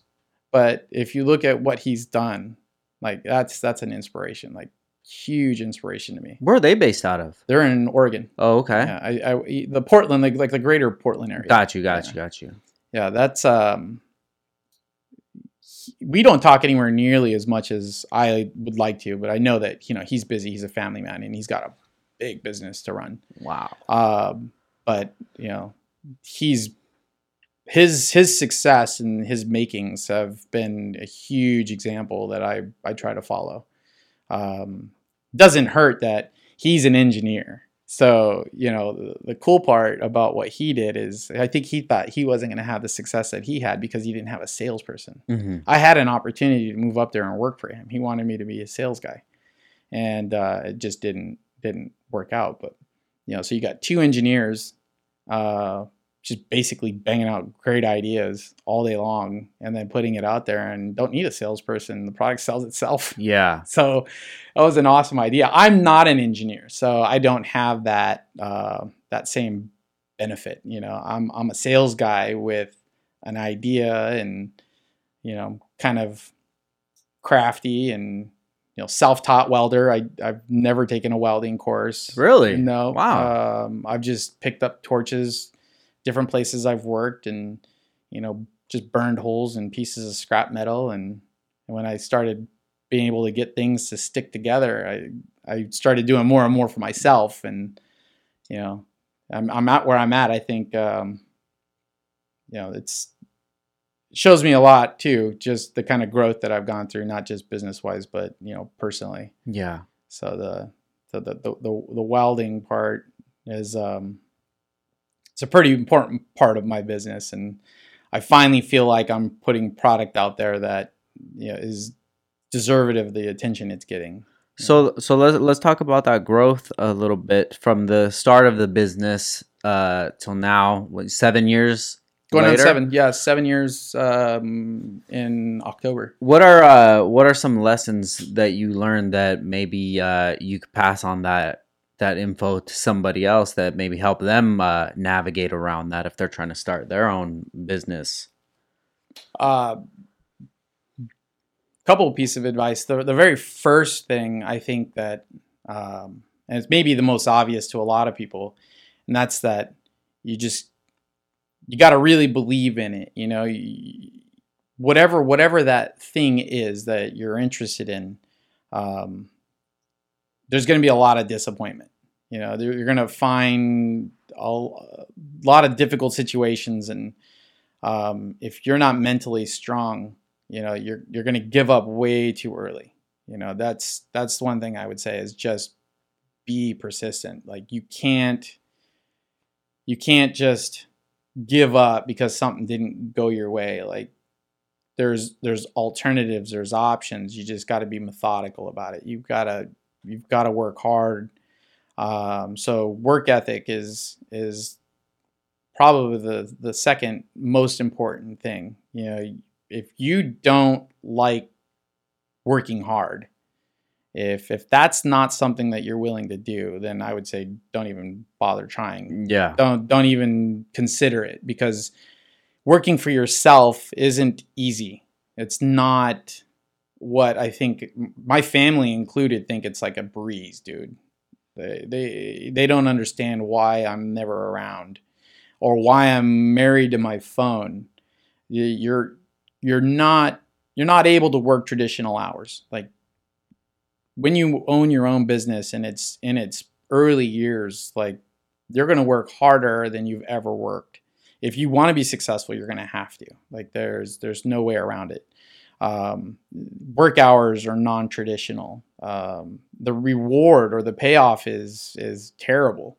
So if you're easily discouraged, then you're going to give up again. So you've got to be mentally strong. You've got to be physically willing to put in crazy hours.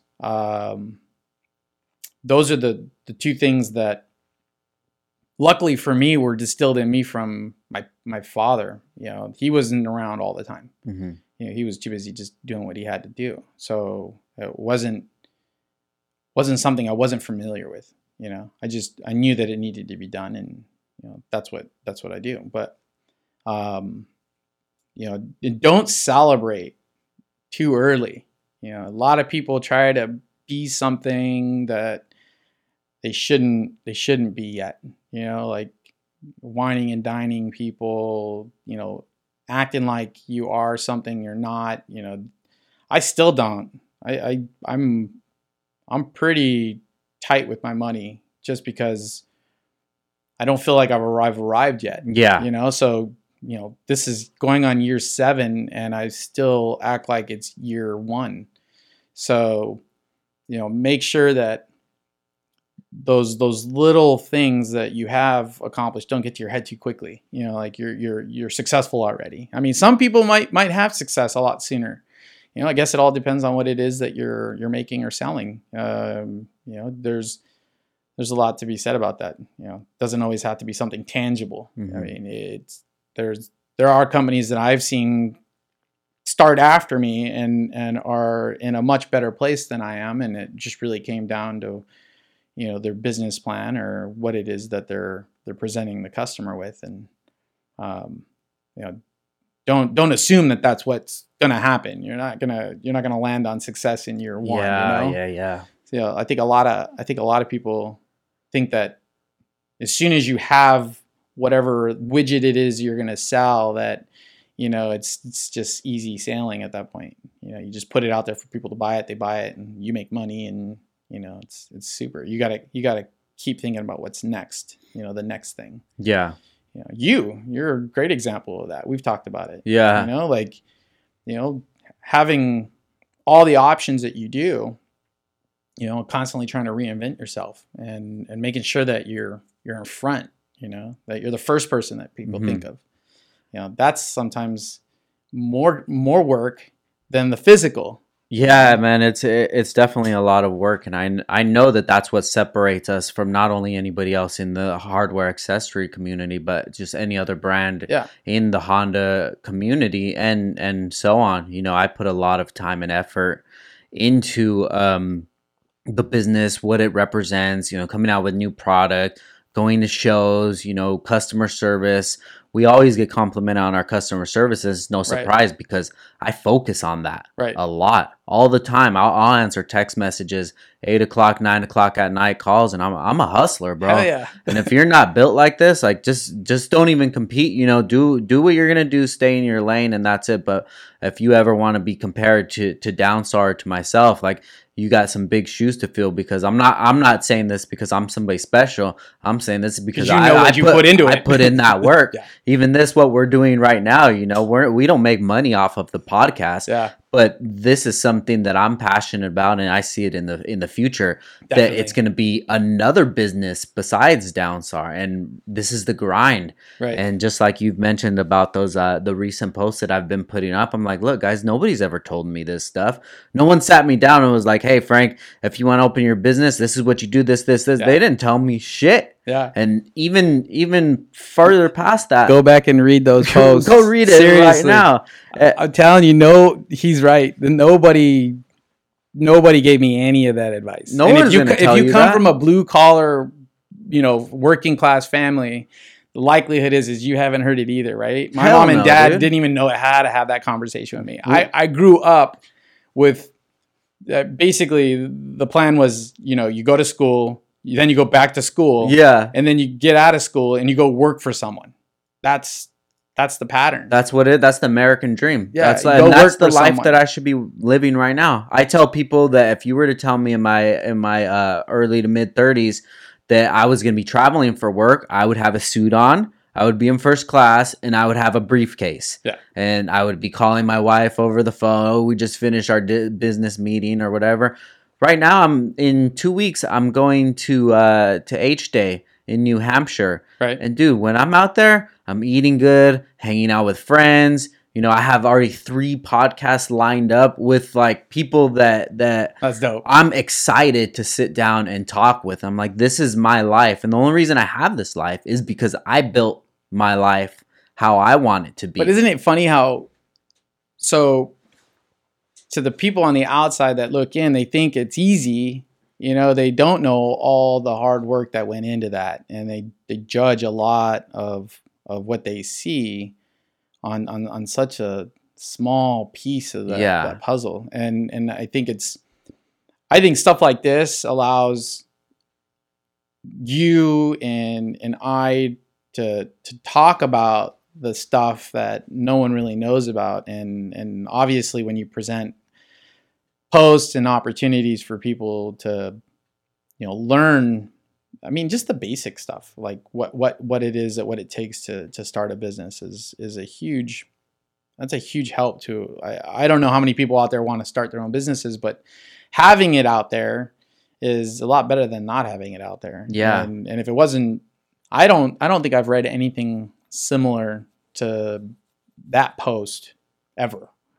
Thank you, man. And the cool part about it is I read it and I'm like, yep. It wasn't like, you know, no, he's wrong there. Dude, like, that's off. Like, where do you pull this shit from? Like, you don't need that. No, it was real. It was like, oh, that's exactly, you know, maybe the order might change slightly. Yeah. You know, the end of the day, those are the things that you have to have. And then hard work. Yeah, and I've had people like on Facebook or whatever that call me, yeah, that's it, but you also need this. I'm like, look, bro, I'm not gonna give you everything. If you want everything, I could be your business manager if that's what you want me to do. Let's go 50-50 on it. I'll tell you how to run everything, and you go do it. Yeah, but this is I'm giving you what you'll be nobody's that's a whole nother level. Like, exactly. yeah. Dude, nobody's ever giving me any of this stuff. I even say, I have so many friends, quote unquote friends in the industry. Ever since I've started, I've been in it since 2009. People have seen us grow from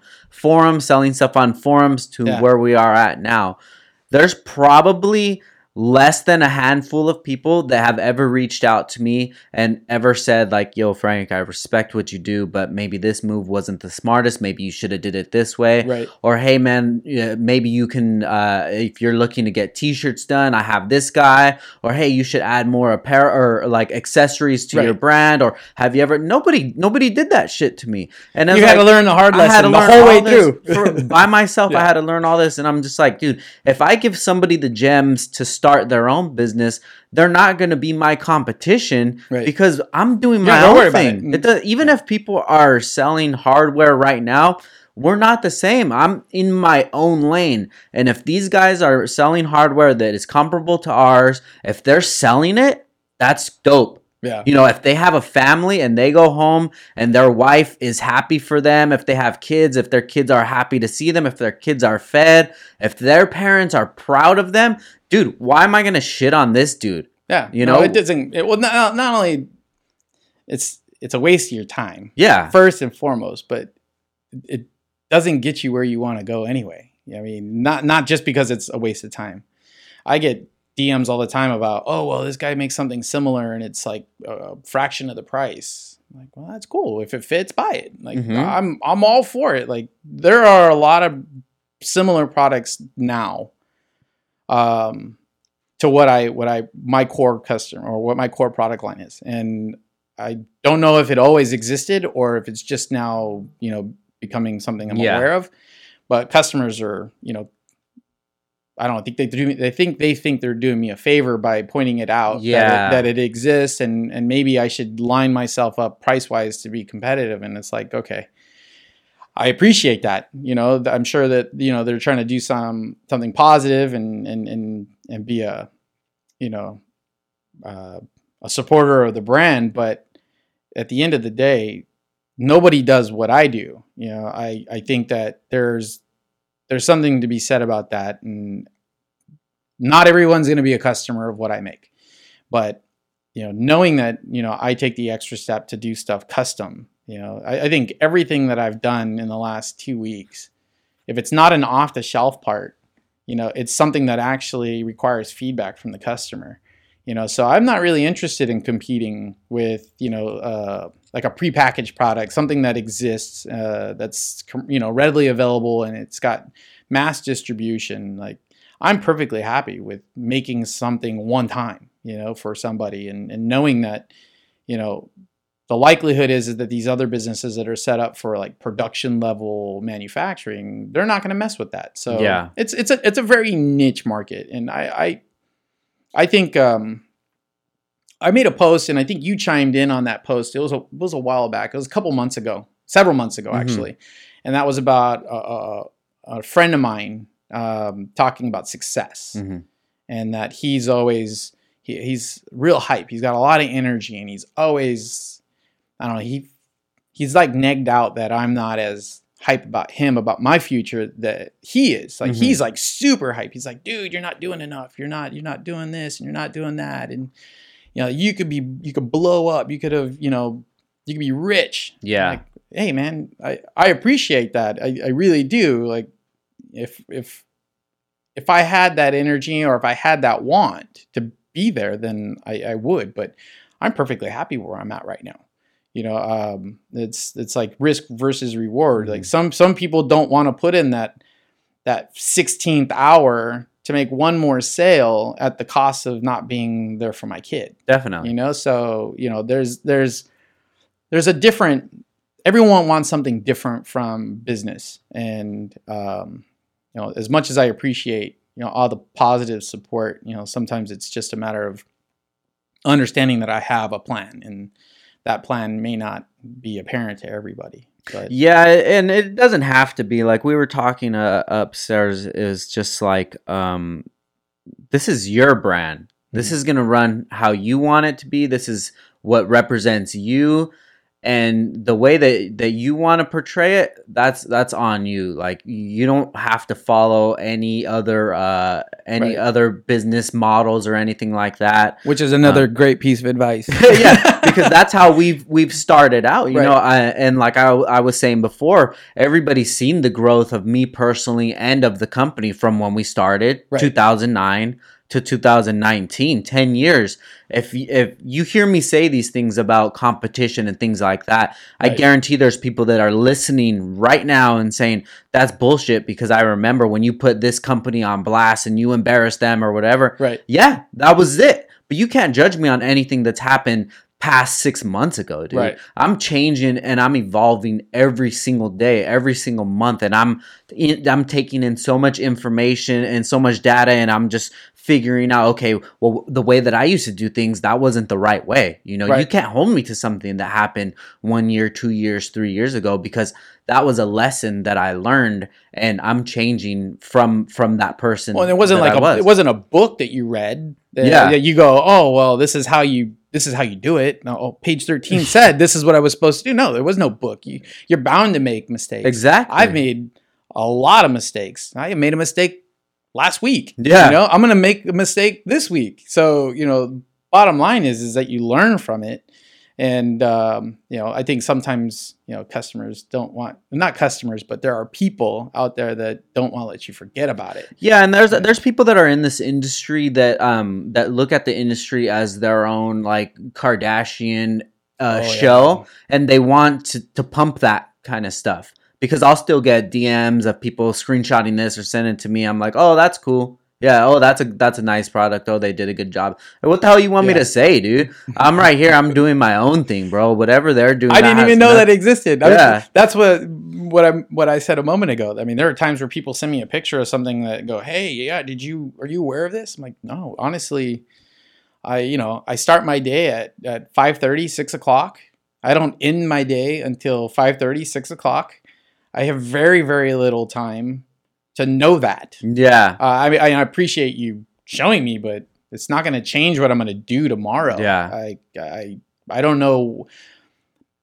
I don't know what you're supposed to do with that sometimes. Like, you know, is it meant to motivate me? Is it meant to like distract me? I feel like that's where people are just throwing fuel to the fire. I really feel like that's their motivation. Maybe they want to see some drama go down. Definitely, definitely, and they know that I fell for that in the past because of how passionate I was about the brand, about the things that I was doing, and like you said, the behind the scenes. Like the last trip that I went on, I forgot where it was, but I went to this trip by myself, and I have 2 suitcases that are exactly 50 pounds because they were both over. Yeah. So they were both over, maybe like 15 pounds total. So that 15 pounds is now in my backpack. So I have 100 pounds that I'm pulling. My backpack's probably at least another 30, 40 pounds. And I'm carrying another suitcase as well. And I'm going through, and I'm not thinking about it like, damn, this is heavy. I'm just thinking like, wow, if people really understood what we went through, they would have a lot more respect for me and for the brand than the way that they do talk about us, you know. But it's okay, man. It's not my place. Well, they only get to see where you are today. I got to the show, they you know. They don't think about all the stuff in between. You know, I think I had a customer that said something to me. I did get negged out. I was really upset about it. He said something about, you know, the cost of materials and why I'm charging as much as I do for what I do. Yeah. And I'm just, I had such a hard time in that following hour. I think I was not productive. Mm-hmm. It messed me up, you know, and it sucks that something so simple can jam me up like that.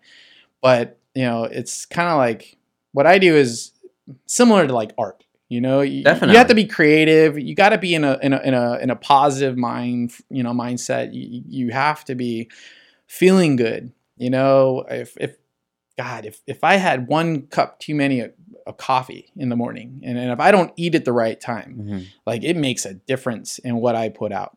So mentally having that weight, that garbage in my head about, this guy saying, oh, well, what I do, it's cheap. It's like, okay, great. I mean, I have a product for you. I make the DIY kits. I mean, there's literally no profit built into those products. Like you want to do the physical part. You want to do the welding, which is ultimately what makes this stuff expensive. It's like, buy the DIY kit and do it yourself. Yeah.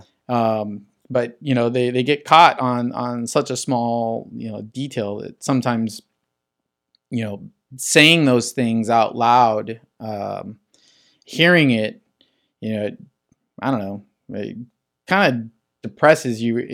At least it did for me. And that's the area that I feel like growth wise, I mean, there's business growth and then there's personal growth. I think the area I need to grow more in is just being thicker skinned. I thought I was already thick skinned. Yeah. Yeah, I need to let some of this stuff just roll off of me. Yeah, it's very hard, man. And we've had personal conversations through DMs about that. And it's just things that I've seen that you're going through that I've gone through before. Yeah. Because just imagine all the shit that we went through starting off, and people are saying, why would I buy it from you? I'll just go to Home Depot. I'll just go to my hardware store. Yeah. And you're talking about the majority of the people saying that. Yeah. And to me, I'm just like, well, I already sold a few of them. So there's people out there that are going to buy it. So it's not a bad idea. Yeah. Just let me do my own thing. Yeah. You know what I mean? But you just get the negativity. And still to this day, we'll get it. And I'm just kind of like laughing it off because they're like, oh yeah, what are you going to sell? Your cheap ass bolts? Well, and I'm just like, okay. Yeah. That's probably, I think the sweetest part about like what you do. And maybe at some point I'll have the time to do it. And I'll feel just as good as seeing your customer face to face. Like I don't do that. I don't have that face to face interaction. I don't have a retail like storefront. I don't really want that, but I do want to connect with my customers. I want to go to these events, these shows. I will be doing it. Nice. The problem is I'm such a huge family man. Yeah. Like, dude, like I can't even explain it. Like, I have 3 great kids, and I don't know what I did right. I just know what I did. Yeah. So I'm not willing to change anything. I've got one more kid that's going to go through school. In 3 years, if the market is still where it's at and I'm still doing what it is I'm doing, there's going to be a change. All I'm hoping for is that, I'm not too late, I just can't draw that line in the sand right now and then make my last child pay that price. Yeah. So giving up all those experiences and things like that, I want to be in front of my customers. I want to see their faces. I want to shake their hands. It means a lot. And it probably, I can only assume it means even more when you hear that negative crap coming your way. And then being at an event in front of your customers, shaking their hands, seeing them happy about the purchase they just made. It's like the biggest like high, just know that, that you had someone that was really negative and was like talking down to you, and it doesn't matter how much or how little you sell, just that one instance, that one thing makes it all worth it. Your customers when they're happy with what they get. And I get a little bit of that, when they post and they're happy, dude, I feel so good inside. It's awesome. I want to see that face to face too. Yeah. Maybe that could be something that you could implement in your social media, doing more stuff on your story, just doing more lives, things like that, interacting with people, asking questions. That's a lot of the stuff that I do. Yeah. Yo, what am I doing bad? Send me a message. What am I doing bad? What have I done in these last 6 months or year or whatever, what have I done that made you think about the company in a negative way? Because my number one goal is always customer service. Right. So if I'm not representing myself, if the customer service isn't well, if the products are taking too long, let's talk about it. Yeah, don't keep it to yourself. Yeah, I'm always up to improve. Right. I'm always trying to improve, and if there's somebody that can help me out there, I would greatly appreciate that. But When you post those things, do you get feedback? Yeah. I know sometimes, you see the feedback in the thread, but like a lot of I read most of the questions that I feel are parallel with a situation or a life event that I'm going through. You've hit some that I'm like, dude, that was timely. Like I'm going through a similar thing, and I read them, and some of the responses are, like off track, and then some of them are good. I'm curious, like, had I put myself in front of the camera, maybe I need to do that more often, like you're saying. Definitely. I don't arrive at those conclusions. I don't know. I'm thinking about it more and more now. Yeah. But, just to know that the type of feedback that comes in, are people like honest? You feel? It's getting towards that because people don't know at first why I'm doing all of this stuff. Yeah. And I guarantee that there's people out there right now that think that I'm going to come out with my own business course. And, you sign up for $20 a month or something and we'll have exclusive meetings or whatever, which that would be something that would work, but that's not the reason that I'm doing this. I feel that like I've been given this life that I'm not supposed to have this life at all. And if I can give people tips and tricks to make their life enjoyable and to get to a point where they're having fun every day and not just when their day's off or when they're off of work, like if I can give that to one person, dude, I feel like I'm giving back. Right. And even those people that have negative things to say, I know that it's not because of me, it's because of what they have going on in life, and I sympathize with them to see why do you feel like you would want to have to tell a complete stranger these things? That's real. I didn't even, you get pretty heavy. Yeah. No, definitely, dude. I don't even, for me to stop and even having come up with that sentence, like that either took a life experience, or like you've had that happen to you. Like for me, I don't think I would have ever arrived at that concept. I don't think I've ever stepped back from what's going on in my own life, in my own situation, to realize like, well, this guy's probably going through some shit. I never thought of that. Like it's a lot of interacting with people. Since I've had the business, I've had maybe over 100 booths at shows. You get to meet a lot of different people from a lot of parts of the country, parts of the world, different personalities, and you see how people conduct themselves online versus in person. And it's just a lot of stuff for me to take in, and listening to podcasts and things like that. And it just makes me think like I can read people really well, and I could tell when somebody comes at me in a really like negative way. I know it's not because of me, because I'm not out doing negative things to people. If you would have heard that Downstar is a company who scams people, who takes their money, you would have heard it already now. And I always say, like, if you were to meet me in person, 99% of the time that you're going to... like, how could you arrive at that? Yeah, you're going to like me because I know how to navigate, and I know how to make people feel comfortable. Right. And no matter how standoffish they are, I'm able to relate with them. If we have something that we can talk about, cars or whatever, we can go from there. But I know it has a lot to do with people's insecurities in themselves. Right. Maybe I don't know much about you building engines, going fast and things like that. And maybe they do. Maybe they're part of the race community. And they say, how is this dude's name everywhere? He doesn't know shit. His cars are slow as hell. But you're looking at everything through a jaded lens. Yeah. You're not looking at it the right way. And it's the same people who would tell you like, oh, the product, it doesn't cost that much to make. Like, why is it taking them? Well, a piece of steak at one restaurant versus another restaurant, the piece of steak, it could have came from the same place. Yeah. But it could be prepared by the same chef. But if it's coming out at this restaurant versus this restaurant spent so much time and money on marketing themselves and having a reputation for being this company. How can you compare the two? There's so many things, like the hidden costs. And that's where sometimes I feel like, I don't know, I almost feel like I'm responsible for breaking all that down and then I step back when I'm about to, and I just stop. Yeah. No, you know what? It's not my responsibility.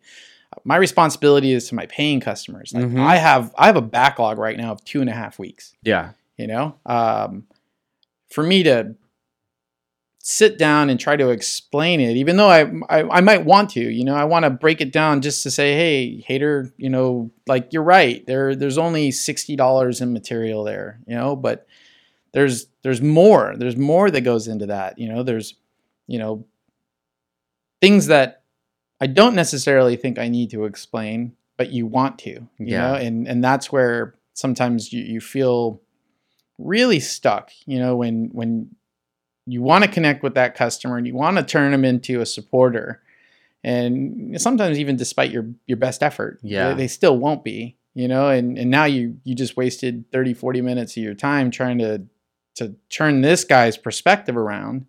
And so I you know, it's always been something that I read on the internet, and some of the feedback that you get, whether or not it's like genuine or whether you take it like seriously. For me, if I were to read a lot of that, I don't know if I'm grown up enough yet. It's hard, man. To use some of that. You Yeah. know, I'd start second guessing myself or wondering whether or not like I'm doing the right thing or I'm saying the right thing.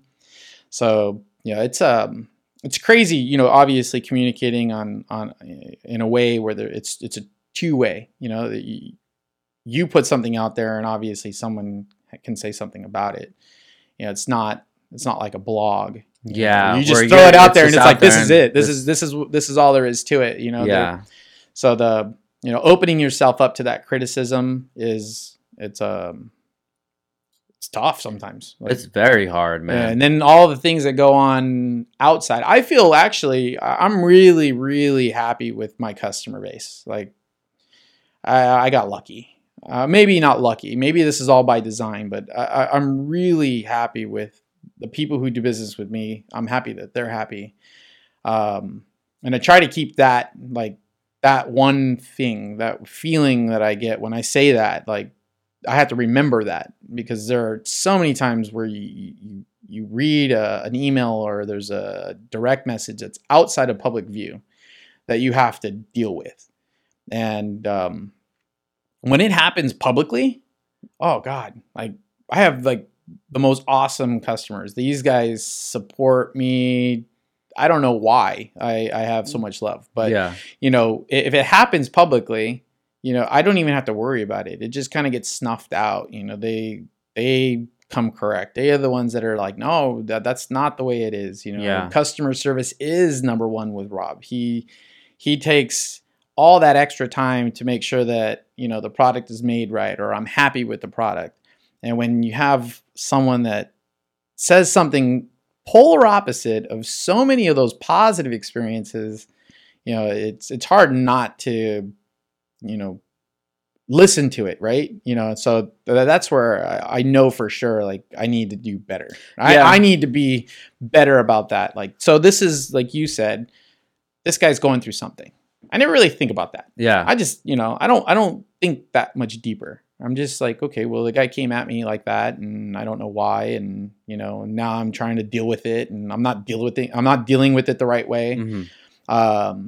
So that's the area, like personal growth, that I probably need to do the best, the most, like, just learning how to process those negative comments and or people. You know, it's almost like, you know, no big deal, but everything is important to you with a small business. Like that one person, it's not just one person. You know, you got to wonder, like, if that guy feels that way, like, is there another one? I've had that happen too, where I've had some people who have like a pretty big name in the community try to drag me, and I've seen a lot of people that quote unquote supported me, they just ghosted me. Really? Yeah. And I'm just like, dude, you know me, you know who I am, and you know what I stand for, but you might have always had that idea about me in the first place. And then the first example, quote unquote example, that you think you can use, like, oh yeah, I knew that's how he was.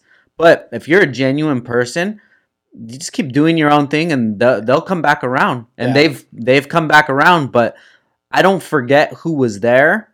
through those times, and I don't forget who left during those times.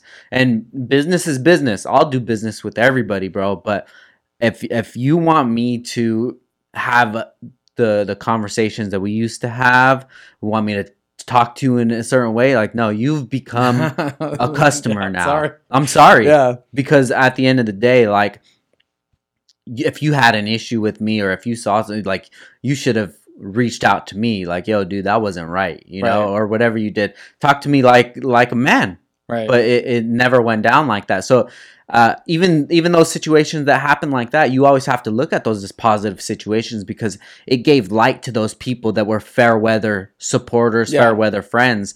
And no matter what anybody says about you or not, if you know in your heart that you're a genuine person, and the things and the moves that you made were genuine, and it was the right thing to do at that time, there's nothing to regret. Yeah. You got to move on, keep on going on. You learn from that lesson, and it's just about growing. And that's, like I say, some of the things that I see that you going through are things that I've went through, and it's a rough road, man. And I've grown up with people talking down on me, you know, shitting on me. I've grown up with not having a lot of friends around, and having to just fend for myself. And at that time, it really upset me, because I'm like, whoa, why am I not going to these sleepovers or whatever? Why am I like, why doesn't anybody want to be my friend?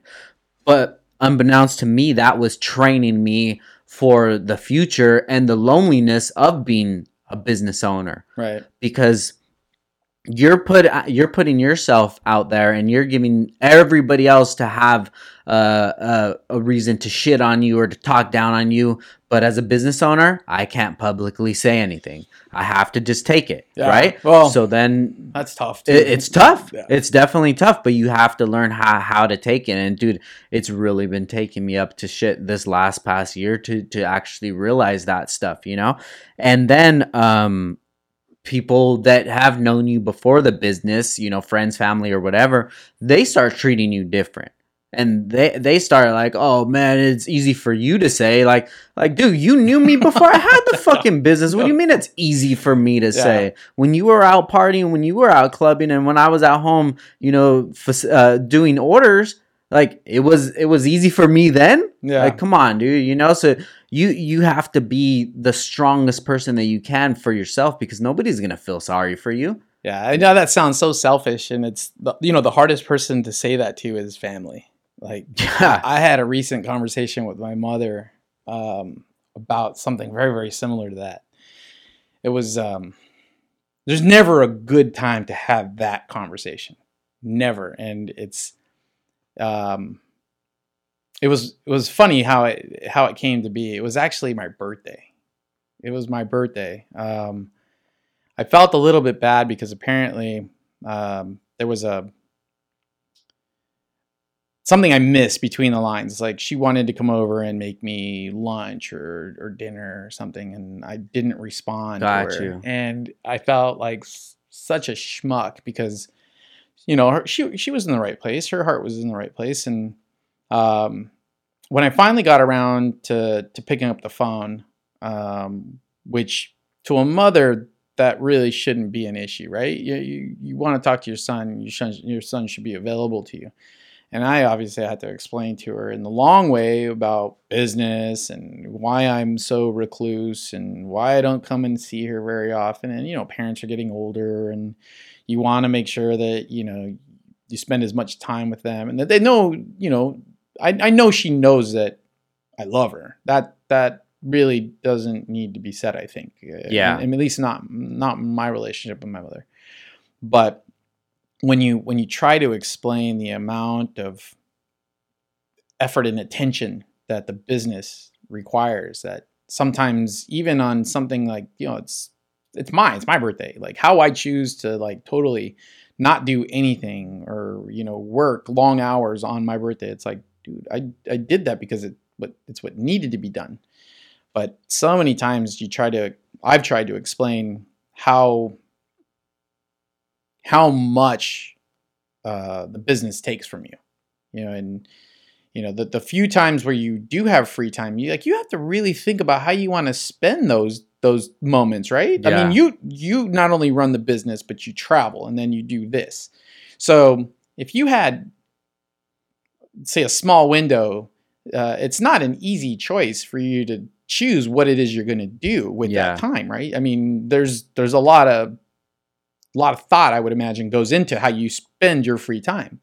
And that's the way it is for me, so, telling her, I want to see you, but the business is really good right now, which means I'm working longer hours. I'm working harder. I don't take, a lot of personal time to step out and make phone calls and stopping in on unannounced and visiting you and having a lunch or dinner or something like that. It sounds like excuses. Yeah. I know even saying it sounds like excuses. Like, we could always do better. Mm-hmm. But that's the toughest part, is like time management with business and knowing how to pick what you do with those free moments, those little windows that you might have. Like, there's so many levels, like so many people you can disappoint. You can disappoint yourself by not being successful. You can disappoint your loved ones because you're not present, and all they want is for you to be around them. I mean, it's not something you should be mad at. They love you, they want you there, and you're not. And it comes sometimes it comes out wrong. They say it in a way that I get pissed, because it's like, well, I'm not doing this on purpose. It's like, dude, this is just what is required of me. So that's it's a tough road to go down, man. Yeah. So there was a lot of lessons to be learned in such a short amount of time.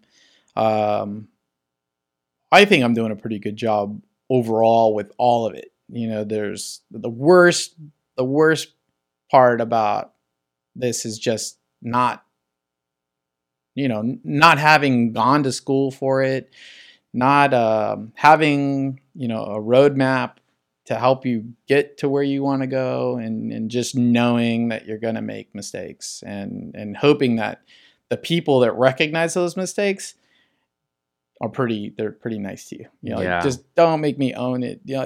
Just be nice. Don't beat me. Yeah. I messed up a couple of times on orders, and customers just ripped into me. And really? I'm just like, oh man, no one feels worse about it than I do. I get it. Yeah. I fucked up. It's like every day there's so many chances for you to make a mistake, and you just hope that someone's nice when they understand. Like, oh man, I get it. I understand. You just don't want to disappoint anyone, and in the process, you end up disappointing someone.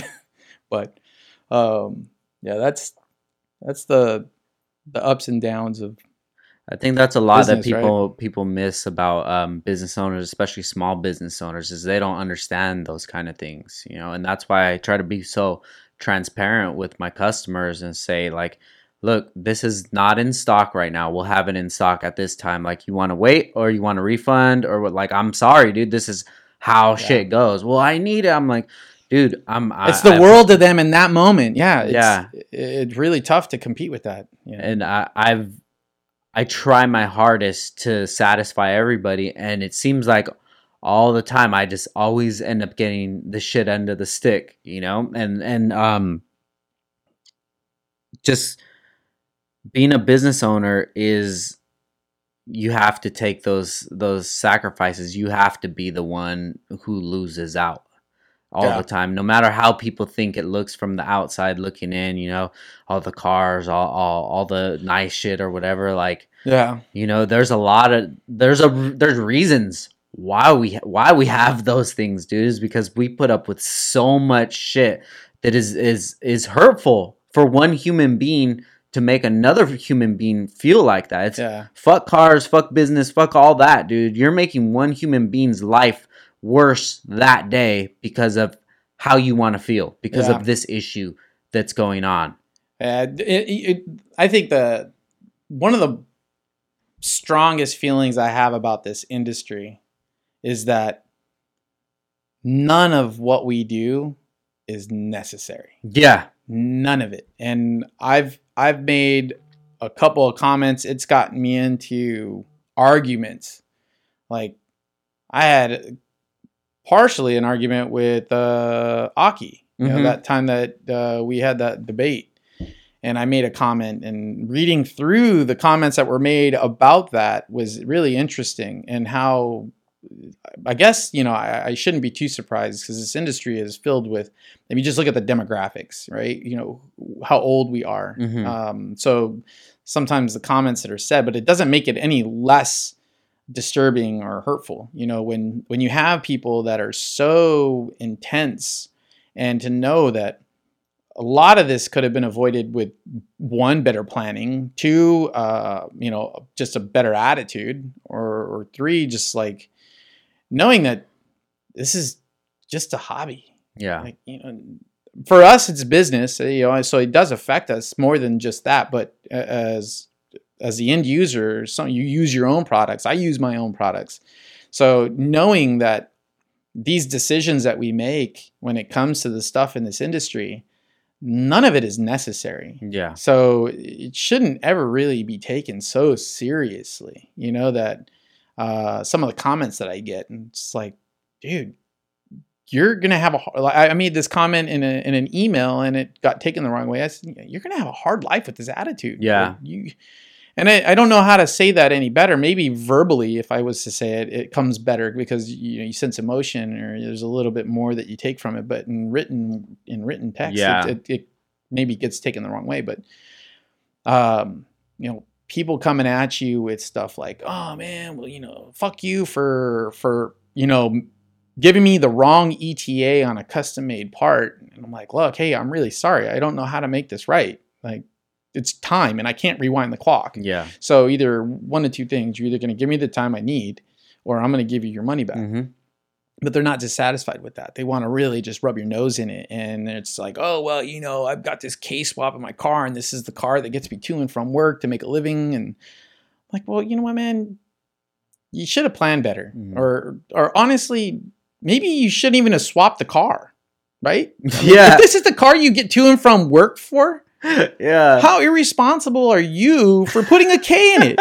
Yeah. Like, your car didn't come with a K. You blew the motor, put another D in it. Yeah. That irritates me so much when people want to like broadcast like their fuck ups on you and make a small fuck up so much bigger. Yeah. And it's I think it's funny. Like I keep stepping back. I'm like, none of us should be taking any of this so seriously, because it's meant to be fun. Yeah. It's supposed to be fun. But some people obviously invest a lot more in it, and I don't think they realize that we invest just as much. It's just in a very different way. Like we put our heart and soul into what we do, and so easily it's dismissed, in such a small oversight, like being out of something. Yeah. Hey, believe me, being out of something doesn't help me. Like, does it make you money when you're out of something? No. No. Yeah. So if I could fix that, I would, because having it means I'm gonna make money on it. Not having it doesn't do shit for me. I wish I had infinite. Right. I wish I had all of everything, but so yeah, it's interesting, where you put everything you have into it, and you still don't get it right all the time, and today with with companies like Amazon, providing such excellent service, it's really hard to compete with that. Expecting to have everything all the time and then having it tomorrow. It's like, dude. Yeah. I think what really helped me out, what helped me out with that is just being very transparent with my customers and showing them what we got going on at the shop, what we're doing, that we're doing the podcast, so they know that we have a lot of stuff going on. Maybe that's something that you could do when you're actually burning right there. You could say, hey, tag the guy and say, hey, bro, we're working on yours right now. And then other people will be like, oh, I can't wait to see mine on there. And that it works. It has, that's definitely addressed the backlog. There were periods in time where I spent more time explaining my delay, and now I definitely see that I'm not spending anywhere near that amount of effort I think customers finally either one now know through a couple of rants. I think it was funny. Someone said something like, if you see Rob's face in a video, it's never a good thing. Like, he's always going to have a bitch. Like, he's going to complain. So this is the first time, like, I've been on camera, I'm not complaining, right? But I'm complaining. Yeah. No, but it's actually kind of funny because he says, like, dude, you just need to kind of train your customer base and teach them that this is the style of business that you're in. And obviously, there's always a state of flux. You're going to get new customers that maybe didn't see that post. So just because you posted it one time doesn't mean that they're aware of it. Yeah. Like, you got to repost it. You got to hammer down on that point. You got to bring it back to the surface. You got to make sure that it's fresh. But lately, it hasn't been so much an issue. Tagging customers in their pictures. I know that with what I do, one of my biggest fears is that what I do is so repetitive that I think eventually, like, looking at my Instagram, it looks like the same recycled shit over and over again. I see the difference. I know that, like, there's a small tweak to it, but if somebody were looking at it, that it all starts to look the same, and it's like I'll go radio silent. You won't hear from me for 3 or 4 days, and that's because I'm banging out like 5 or 6 or 7 of the exact same things that I made the last time I posted. I'm like, who wants to see 7 of those? So I just don't post. So if I'm ever quiet, that's because I don't feel like my customers want to see that. And, I try to post stuff that's fresh, things that kind of show my best foot forward. And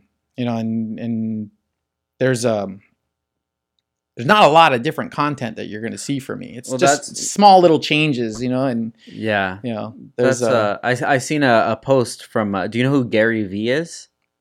Gary Vaynerchuk? No. So he's like a motivational speaker, businessman, and he's a beast, bro. You should follow him. But okay. He'll always post up questions that people will have for him. Right. And I think I even saw this today or yesterday. It was I'm trying to build my YouTube channel, but it's so hard for me to think of content. And he said, well, you shouldn't really worry about the content. You should just be worrying about documenting it. Right. Okay. This is the path. This is what it's taking me to get to the point wherever I want to go to. So say in 10 years, people are going to remember, dude, I was following you 10 years ago when you were just busting out those swirl pots or whatever. And, you were just telling the small differences that were going on, like that stuff. There's value in that. You really don't want to have to focus on like, hey guys, what's up? Today we're doing this. We got this special project, and be like, yo, this is real life. This is what I do. Today I woke up at this time. I'm right here at the shop. It's 7:00 at the shop. I'm getting this done. Okay, guys, it's lunchtime. I got 5 swirl pots done. I hope you guys have a good lunch. You go to lunch, show what you're having, so people can relate to you. And if there's a fab guy out there that he wants to get into the business, and maybe he thinks like, dude, all I do is just battery trays. Like, this shit's boring, It's just, no, dude. You could say, okay, now we're packing this one up. This one's going to Bob 805. Shout out, thank you, Bob. I appreciate your support. Send it out. When he gets it, then you repost it. Bob likes it. We built this for him last week, if you guys remember. You just put out that content, and it's just, this is the reality of what it is. Right. This isn't a dog and pony show, dude. This is real life. This is what Track Tough is. Yeah. We build these products, they go to the cars, and now from this scrap metal to what it was, to it's cut down, to you burning it, to you packing it, to the dude getting it, to it being on the car, you could document all of that. And that's just one customer. And you're talking about content for days, man. I'm gonna end up having to stop working. I'm telling you, dude. I'm gonna have to hire somebody just to do what I do, dude. Or maybe just like the content. I've seen so many posts recently for jobs where they're looking for like people to manage. Hell yeah! Social media. I think every company should have a social media person. Yeah, I suck at that, so that would be the first person I hire. Yeah, guys, if you're listening right now, have you ever Upland? Upland Is that if you're in the Upland area, man? If you're a hustler. hit up Rob. But definitely, man, that's where a lot of people are missing out on. And you should post every single day. You should post at least a few times a day, because Instagram knows when you're not posting. When you take 2, 3, 4 days off, your next post that comes up, you're only going to get to a very small percentage. Oh yeah, and I've always looked at it, I'm like, dude, all right, they don't like that. And it's not that. It's not that. It's not that. Right. It's that they're sending it to only this much people. Right. And they're the hierarchy. They're saying, you're going to be on our app. And if you're not on our app, nobody's going to see your shit. So you have to make sure you're on it. That's crazy. Yeah, dude, it's nuts, but it's just the tool that we're given, and we have to figure out how to use that tool correctly. It's definitely it's an old guy thing. Then it is. I was having a conversation with Jeremy Lakovsky, Drag Cartel. This is probably 2 months ago, and he was talking about he just redesigned his website. And he's like, I'm trying to get with the times, and I'm like, dude, I'm right there with you. We sound like two old farts, right? Yeah, we're talking about Instagram and how we go about our business and. We are definitely we're same age, and we just don't get it. We're dabbling in it. We're finding limited success with it because we don't quite understand it. So it makes a lot of sense to bring that fresh, like we were talking earlier today. Yeah, bringing fresh blood in and someone that understands the market, the customer base. The customer base has changed so different. It's so different from. The language, that's where I realized like I'm out of my place. And not that I don't want to do business with them, but I don't know how to connect. That's really interesting. I remember sitting in the driveway at my parents' house when I was living with them and wrenching on cars when I lived there. My dad would come out and he'd always be so angry. Always so angry. I mean, this is a dude that, big muscle cars, and he saw me working on imports, and I think I broke his heart. He's like, what is this? Yeah. He did not like it. I mean, my dad's like big white boy, big beard, biker looking dude. Yeah. And, I took after my mom's side, little, Mexican, dark hair, don't look like I'd have a big white dad. And, yeah. I probably made him feel like mad. He's like, oh my God, my son, he's working on 4 cylinders. Now it's funny. He comes over and he says, oh, I hear these things are running, in the 8s. And hell 7s. Yeah. I'm like, it's a whole different respect, but it didn't change the fact that at that time, I'm sure he was pretty disappointed that I was working on an import, and I was current then, and he was the dinosaur. Yeah, he was out of totally out of place. And now, with how this industry's evolved, I mean, that's a long time. This import industry is, I don't think anyone thought it would get to where it is today. I mean, you probably had a few people that felt or knew that it wasn't going anywhere, but there was always that big debate on, how heavy you invested in certain things and whether or not it was going to work out long term. Got you. Cars were evolving, and whether or not the industry would be affected by the new vehicle makes and how difficult they are to tune. But it's still, these old cars are just they're still out there, and people are still finding new ones to modify. But the customer, the language, totally different. Like I feel like my dad now. Yeah, I feel kind of old. Like I'm not keeping up with what's going on. And well, one thing, at least that your dad wasn't selling parts to imports. You're at least still in the game. Yeah, right. You're selling parts to them. They're buying them. They're going on builds that maybe you don't understand why they built it that way or why it looks that way. But that's neither here nor there. Right. What I always say is that you have to leave emotions out of it. Like, a situation is what it is. Whether it's if somebody passes away or something, God forbid, that's the situation we're in now. That might be an extreme example, but it's like, what are you going to do about it after this? Right. Are you going to be sad, and are you going to lose your life as well? Like, lose your potential?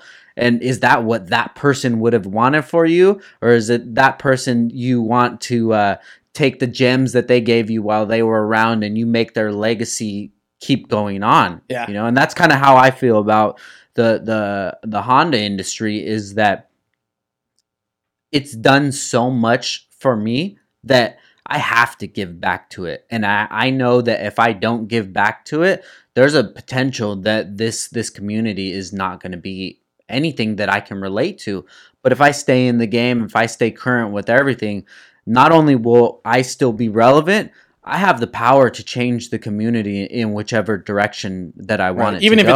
it's just, you know, the small community around you, around me, or whatever it could be. You know, I know that like the things that even what we're doing now, this is a start from the things that I was doing in the past couple of years, where I've been trying to interact with the community, right? Get conversation going, giving the spotlight to people that have done big things in the past, you know, like that the younger generation wouldn't know. There's not a history book for the Honda community. Yeah, that's so true. And I think that's the biggest thing that is missing is, and not that even they would want to know it all. I don't even think that as a large majority of the group would even care. But I think that it would be nice. They don't know. Right. Just like Downstar, people didn't know what they wanted. They didn't know what they needed because it didn't exist. Right. Now it's, you know, whatever you want to think it is in the community, it is something that people want to be part of. Mm-hmm. So they didn't know. So what we're doing with the podcast, Downtime with Downstar, this is something that people didn't even know that they needed. They didn't know that they needed to hear these conversations with people like you or whatever, you know, to get deeper down, to figure out like, oh, yeah, I wanted to know a little more about this guy. He doesn't post much on his social media. I wonder what's going on with him. Like, is he just always complaining about something? Because that's the only time I see him. But now they hear your story. They hear where you're coming from and the way that you think about things. And maybe it puts a different idea in their head, you know? Right. And that's one of the reasons that I want to do this, is I want to be able to have these conversations with people and figure out, like, look, what did it take for you to make your own business? Mm-hmm. And, you know, you tell about the hardships that you went through, the companies that you worked with, and what made it happen for you. Right. And who knows who's listening, if maybe in 10 years they'll have their own business, you know, but nobody's putting out this type of content, and nobody knows that they even want this kind of content. I definitely say that that's a huge plus, whether or not it was at the front of your want, or if it's just a really solid byproduct. You know, that I think is the part I can appreciate the most, is there is no history lesson, and it's not a matter of like respecting your elders. That's not what I mean by like the history lesson. It's just, it's you know, I think sometimes, you know, customers almost want to know that you live and breathe it as much as they do, you know? And I remember one time I was interacting with the customer, and I wasn't driving my car. I was, like today, I'm driving the family car. Mm-hmm. I usually do that, you know, when it comes to putting mileage on stuff. I drive what's comfortable. Yeah. And I was meeting this guy, and he wasn't taking me serious. Like he's like, who are you, bro? You're like, you don't even have a car. Yeah. I'm like, you're right.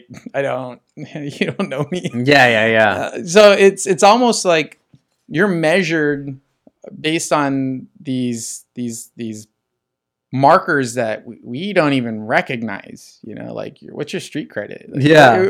Like, how many cars have you had? Like, oh, well, I didn't know I had to get into that and to you know, make this transaction work. I thought, you know, just having the product was good enough, but apparently not. So now we have to sit here and measure our dicks, you know. It's like, yo, like I had this car and it made this much power, and I had this car, and like, but I had these cars when you were a baby, you know. So it's interesting that, you know, I think those things are kind of irrelevant, you know, and it's not something you'd ever hear me talk about out loud unless asked, right? So there are things that ultimately people in this, not just me, and I'm sure not just you, there are a lot of people in this industry that want people to know who they are, that just didn't have the mechanism. You know, it wasn't there. You know, and I don't know, at least in the people that I keep around me, they're all relatively, you know, like low ego. You know, they're really happy with who they are. They don't need to broadcast their successes. They're just really chill. You know, but I think that it would be great for, you know, these guys to have a platform to speak on. You know, definitely. To say, you know, this is how we came about, you know, where we are today. It wasn't an accident, you know, it wasn't a silver spoon in my mouth. It wasn't, you know, like someone gifted me this business and I am who I am. Yeah.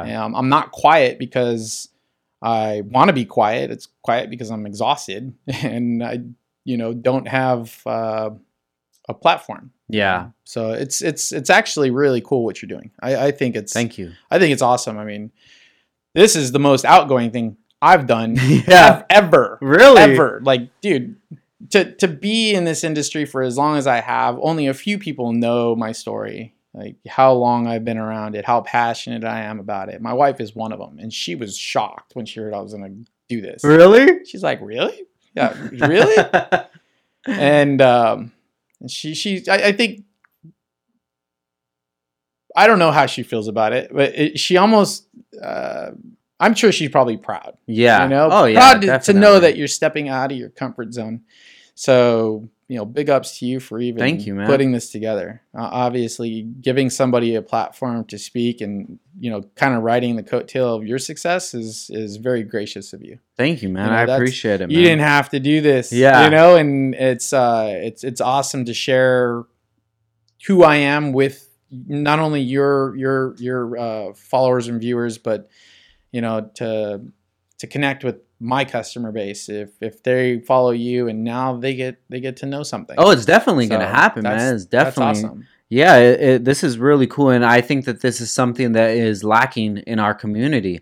If you look in a lot of other communities, there's podcasts for everything, but it's just that the people in the Honda community, they have an idea in their head that the Honda community is just it's what it is. It's so small. You know, we're in our little niche thing. Like, you know, we're just doing our own thing. And like, no, dude, it doesn't have to be like this. One day, this podcast could get to be on the level as a Joe Rogan or something like that, because I want it to get there, and I'm gonna work my fucking ass off to get it there. And you guys are gonna come along just because this is my history. This is where I'm from, you know? And there's people listening or that won't even listen and say, who does this guy think that he is? Yeah. I don't think that I'm anybody, but they're the ones that are really missing out the most, though. Yeah. Because, you know, they want to know, but their egos are getting in the way of them learning something. Definitely. Something real. Like, this is a moment in time. You know, I'm not going to be the same person I am right now in a year from now. So we could do this again in a year and you'd be interviewing a different person. Yeah. So, you know, there's a timestamp on this. This is really interesting stuff, you know, that you get to hear what it is that people, their successes, their failures, you know, what works, whatever they're thinking in the moment, and being able, you're letting that person in, you know, the people that watch this are going to get a little bit of an insight as to who we are. Definitely. You know, you a lot more because, you know, you put yourself out there every time. Yeah. But for the person sitting on the other side of you, you know, it's nice. It's a really nice opportunity to share things that otherwise would have never ever come to, you know, the surface. Yeah. And if somebody didn't watch it, it's not going to matter to me. I'm not going to know it. I'm not going to know that they didn't watch it. Yeah. But to have somebody watch it and then be able to relate, and if they learned anything from it, I mean, those are huge takeaways that you know, make me feel good about doing it. Yeah, and I think that one of the unique traits that I have is I'm always ready to get, you know, personal and talk about my downfalls and just let my ego out of the door, because, dude, I don't have nothing to prove to anybody, you know? Yeah. So say if you're sitting there and me, I'm just like, huh, oh, really? It took you that long, huh? How much are you going to open up to me? Right. You're going to be like, fuck, I just wasted all this time with this dude. But if I'm as humble as I can, you know, want to listen to the story and actually listening, dude, that brings so much value to the guests themselves that they deserve. Right. You know, because I'm so respectful of people's time. And like I said, for you to come out here, I appreciate that a lot. And I want people to listen to this because I want people to, you know, even if they don't buy your stuff, go check it out. Give yourself an opportunity. You know, this is less about business and more about just breaking down, you know, my experiences. Yeah. That's really, really more about it. I think that this was just a real timely, you know, you offering when you did was really important. Yeah. I don't know. Really? I felt like it was something that people were asking for without actually asking me for. Yeah. You know, it was obvious in some of the posts, some of the questions. They didn't just come out and ask me point blank, but you know, the internet it's crazy how big you can become, you know. It's bridged so many gaps. Like it connects you with people that you would otherwise never know. And I think sometimes it's a little scary, you know, to navigate through businesses that maybe the owners of those businesses' heads aren't screwed on right. Yeah. You know, and you're going to put your hard-earned money down on something, and people want to feel they want to feel confident that they're doing business with somebody that they like, yeah, or they can get behind. And there wasn't enough known about me or what I do, and that's my fault. You know, I say I'm busy, and then I know I also don't make myself available. And I always have excuses for that. And when people start hearing those excuses over and over again, I think it leaves doubt in their minds, or they have to wonder, like, who is this guy? He never really comes out of, you know, like, I went to IBOC and I didn't think I was going to be able to go. Mm-hmm. And I usually go out just to shake hands with you guys. Yeah. You know, I don't have any real, expectation to bump into the end users. Yeah. Because I don't expect them to know who I am. I walk around. I don't wear a company shirt. You know, I'm nobody, and yeah. I really don't think I am anybody special. I haven't done anything that deserves any special attention. So when I walk around, I'm usually just walking around to shake hands with the, you know, industry people. Just, you know, thank them for the support that they send my way, and, you know, say hello, you know, and support them. Yeah. So I know everything that I've done up until this point was, you know, I don't know that I would do business with me. You know? Yeah. It's like, who is this guy? Yeah. You know, what's his story? You know, and, you know, the few times that I have put myself out there, it hasn't been enough. So, you know, it was really, really cool to do. I enjoyed it.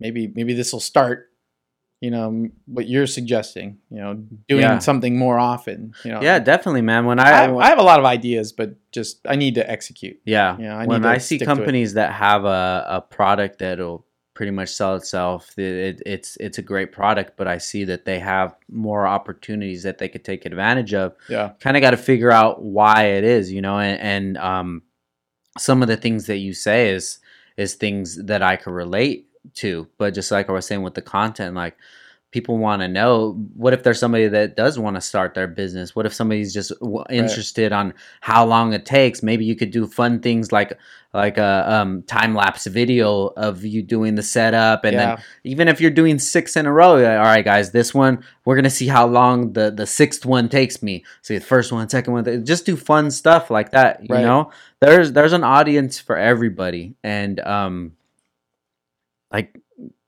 you have the product, man, and you just have to realize that there are people that are going to be interested in what you have to say, even if you're not interested in what you have to say, because you already know what you know. there's no way in inspiring yourself, because you already know what you did. You know, it's just, it's I think us doing this was a really good idea, and Yeah. it gets people to know the brand a lot more, and it'll get new people to go check it out. Yeah. And hopefully this does help out and makes you come out of your shell a little more. I think so. Yeah, I've never been afraid of the camera. I've never been afraid of what might come out of my mouth. Yeah, I think I think this is probably something that everybody fears, is whether or not the effort was worth the time.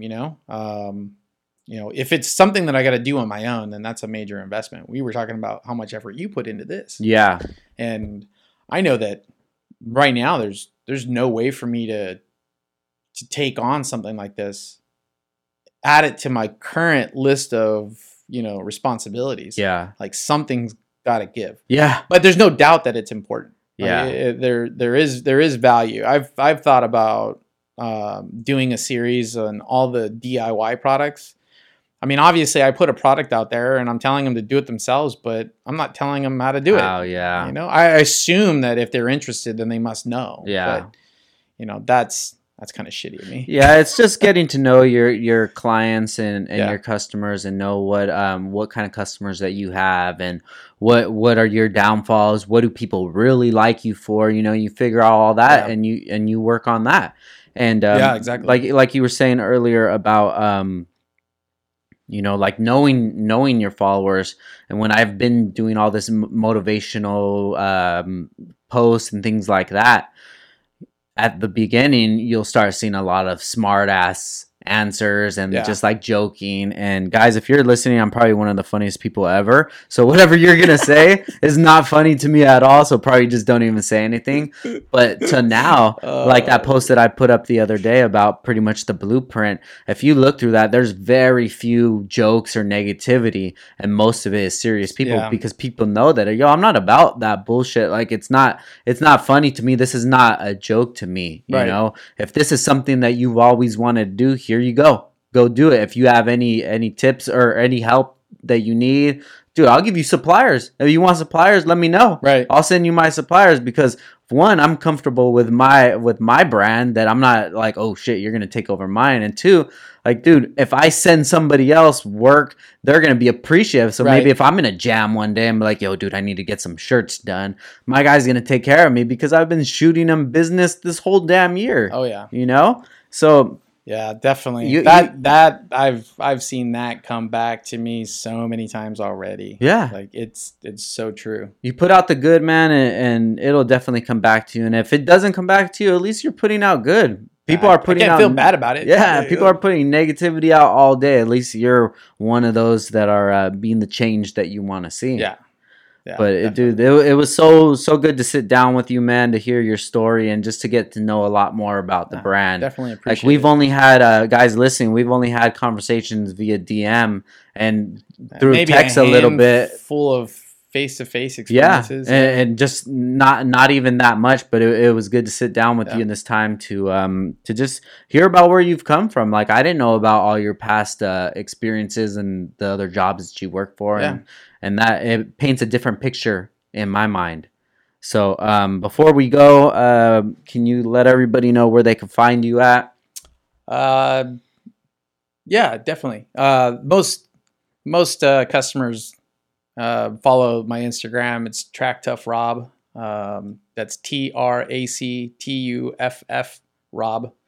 Had to put the Rob on there to try to make it personal. It used to just be Track Tough, and it got no traction. Do you still have Track Tough? No, that's gone now. I actually just renamed it. So everything that, if I were to try to change it back to Track Tough, obviously all those hashtags and everything get trashed.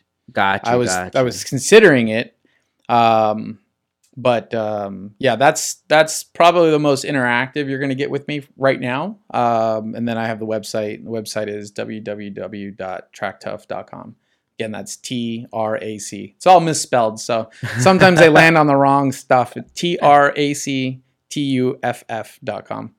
Gotcha. The website has pretty much everything. It doesn't represent all the custom stuff, so Instagram's a good way to kind of get a feel for what I do, and then everyone ends up in the DM or through an email. Dope, man. Awesome. Any last minute shout outs?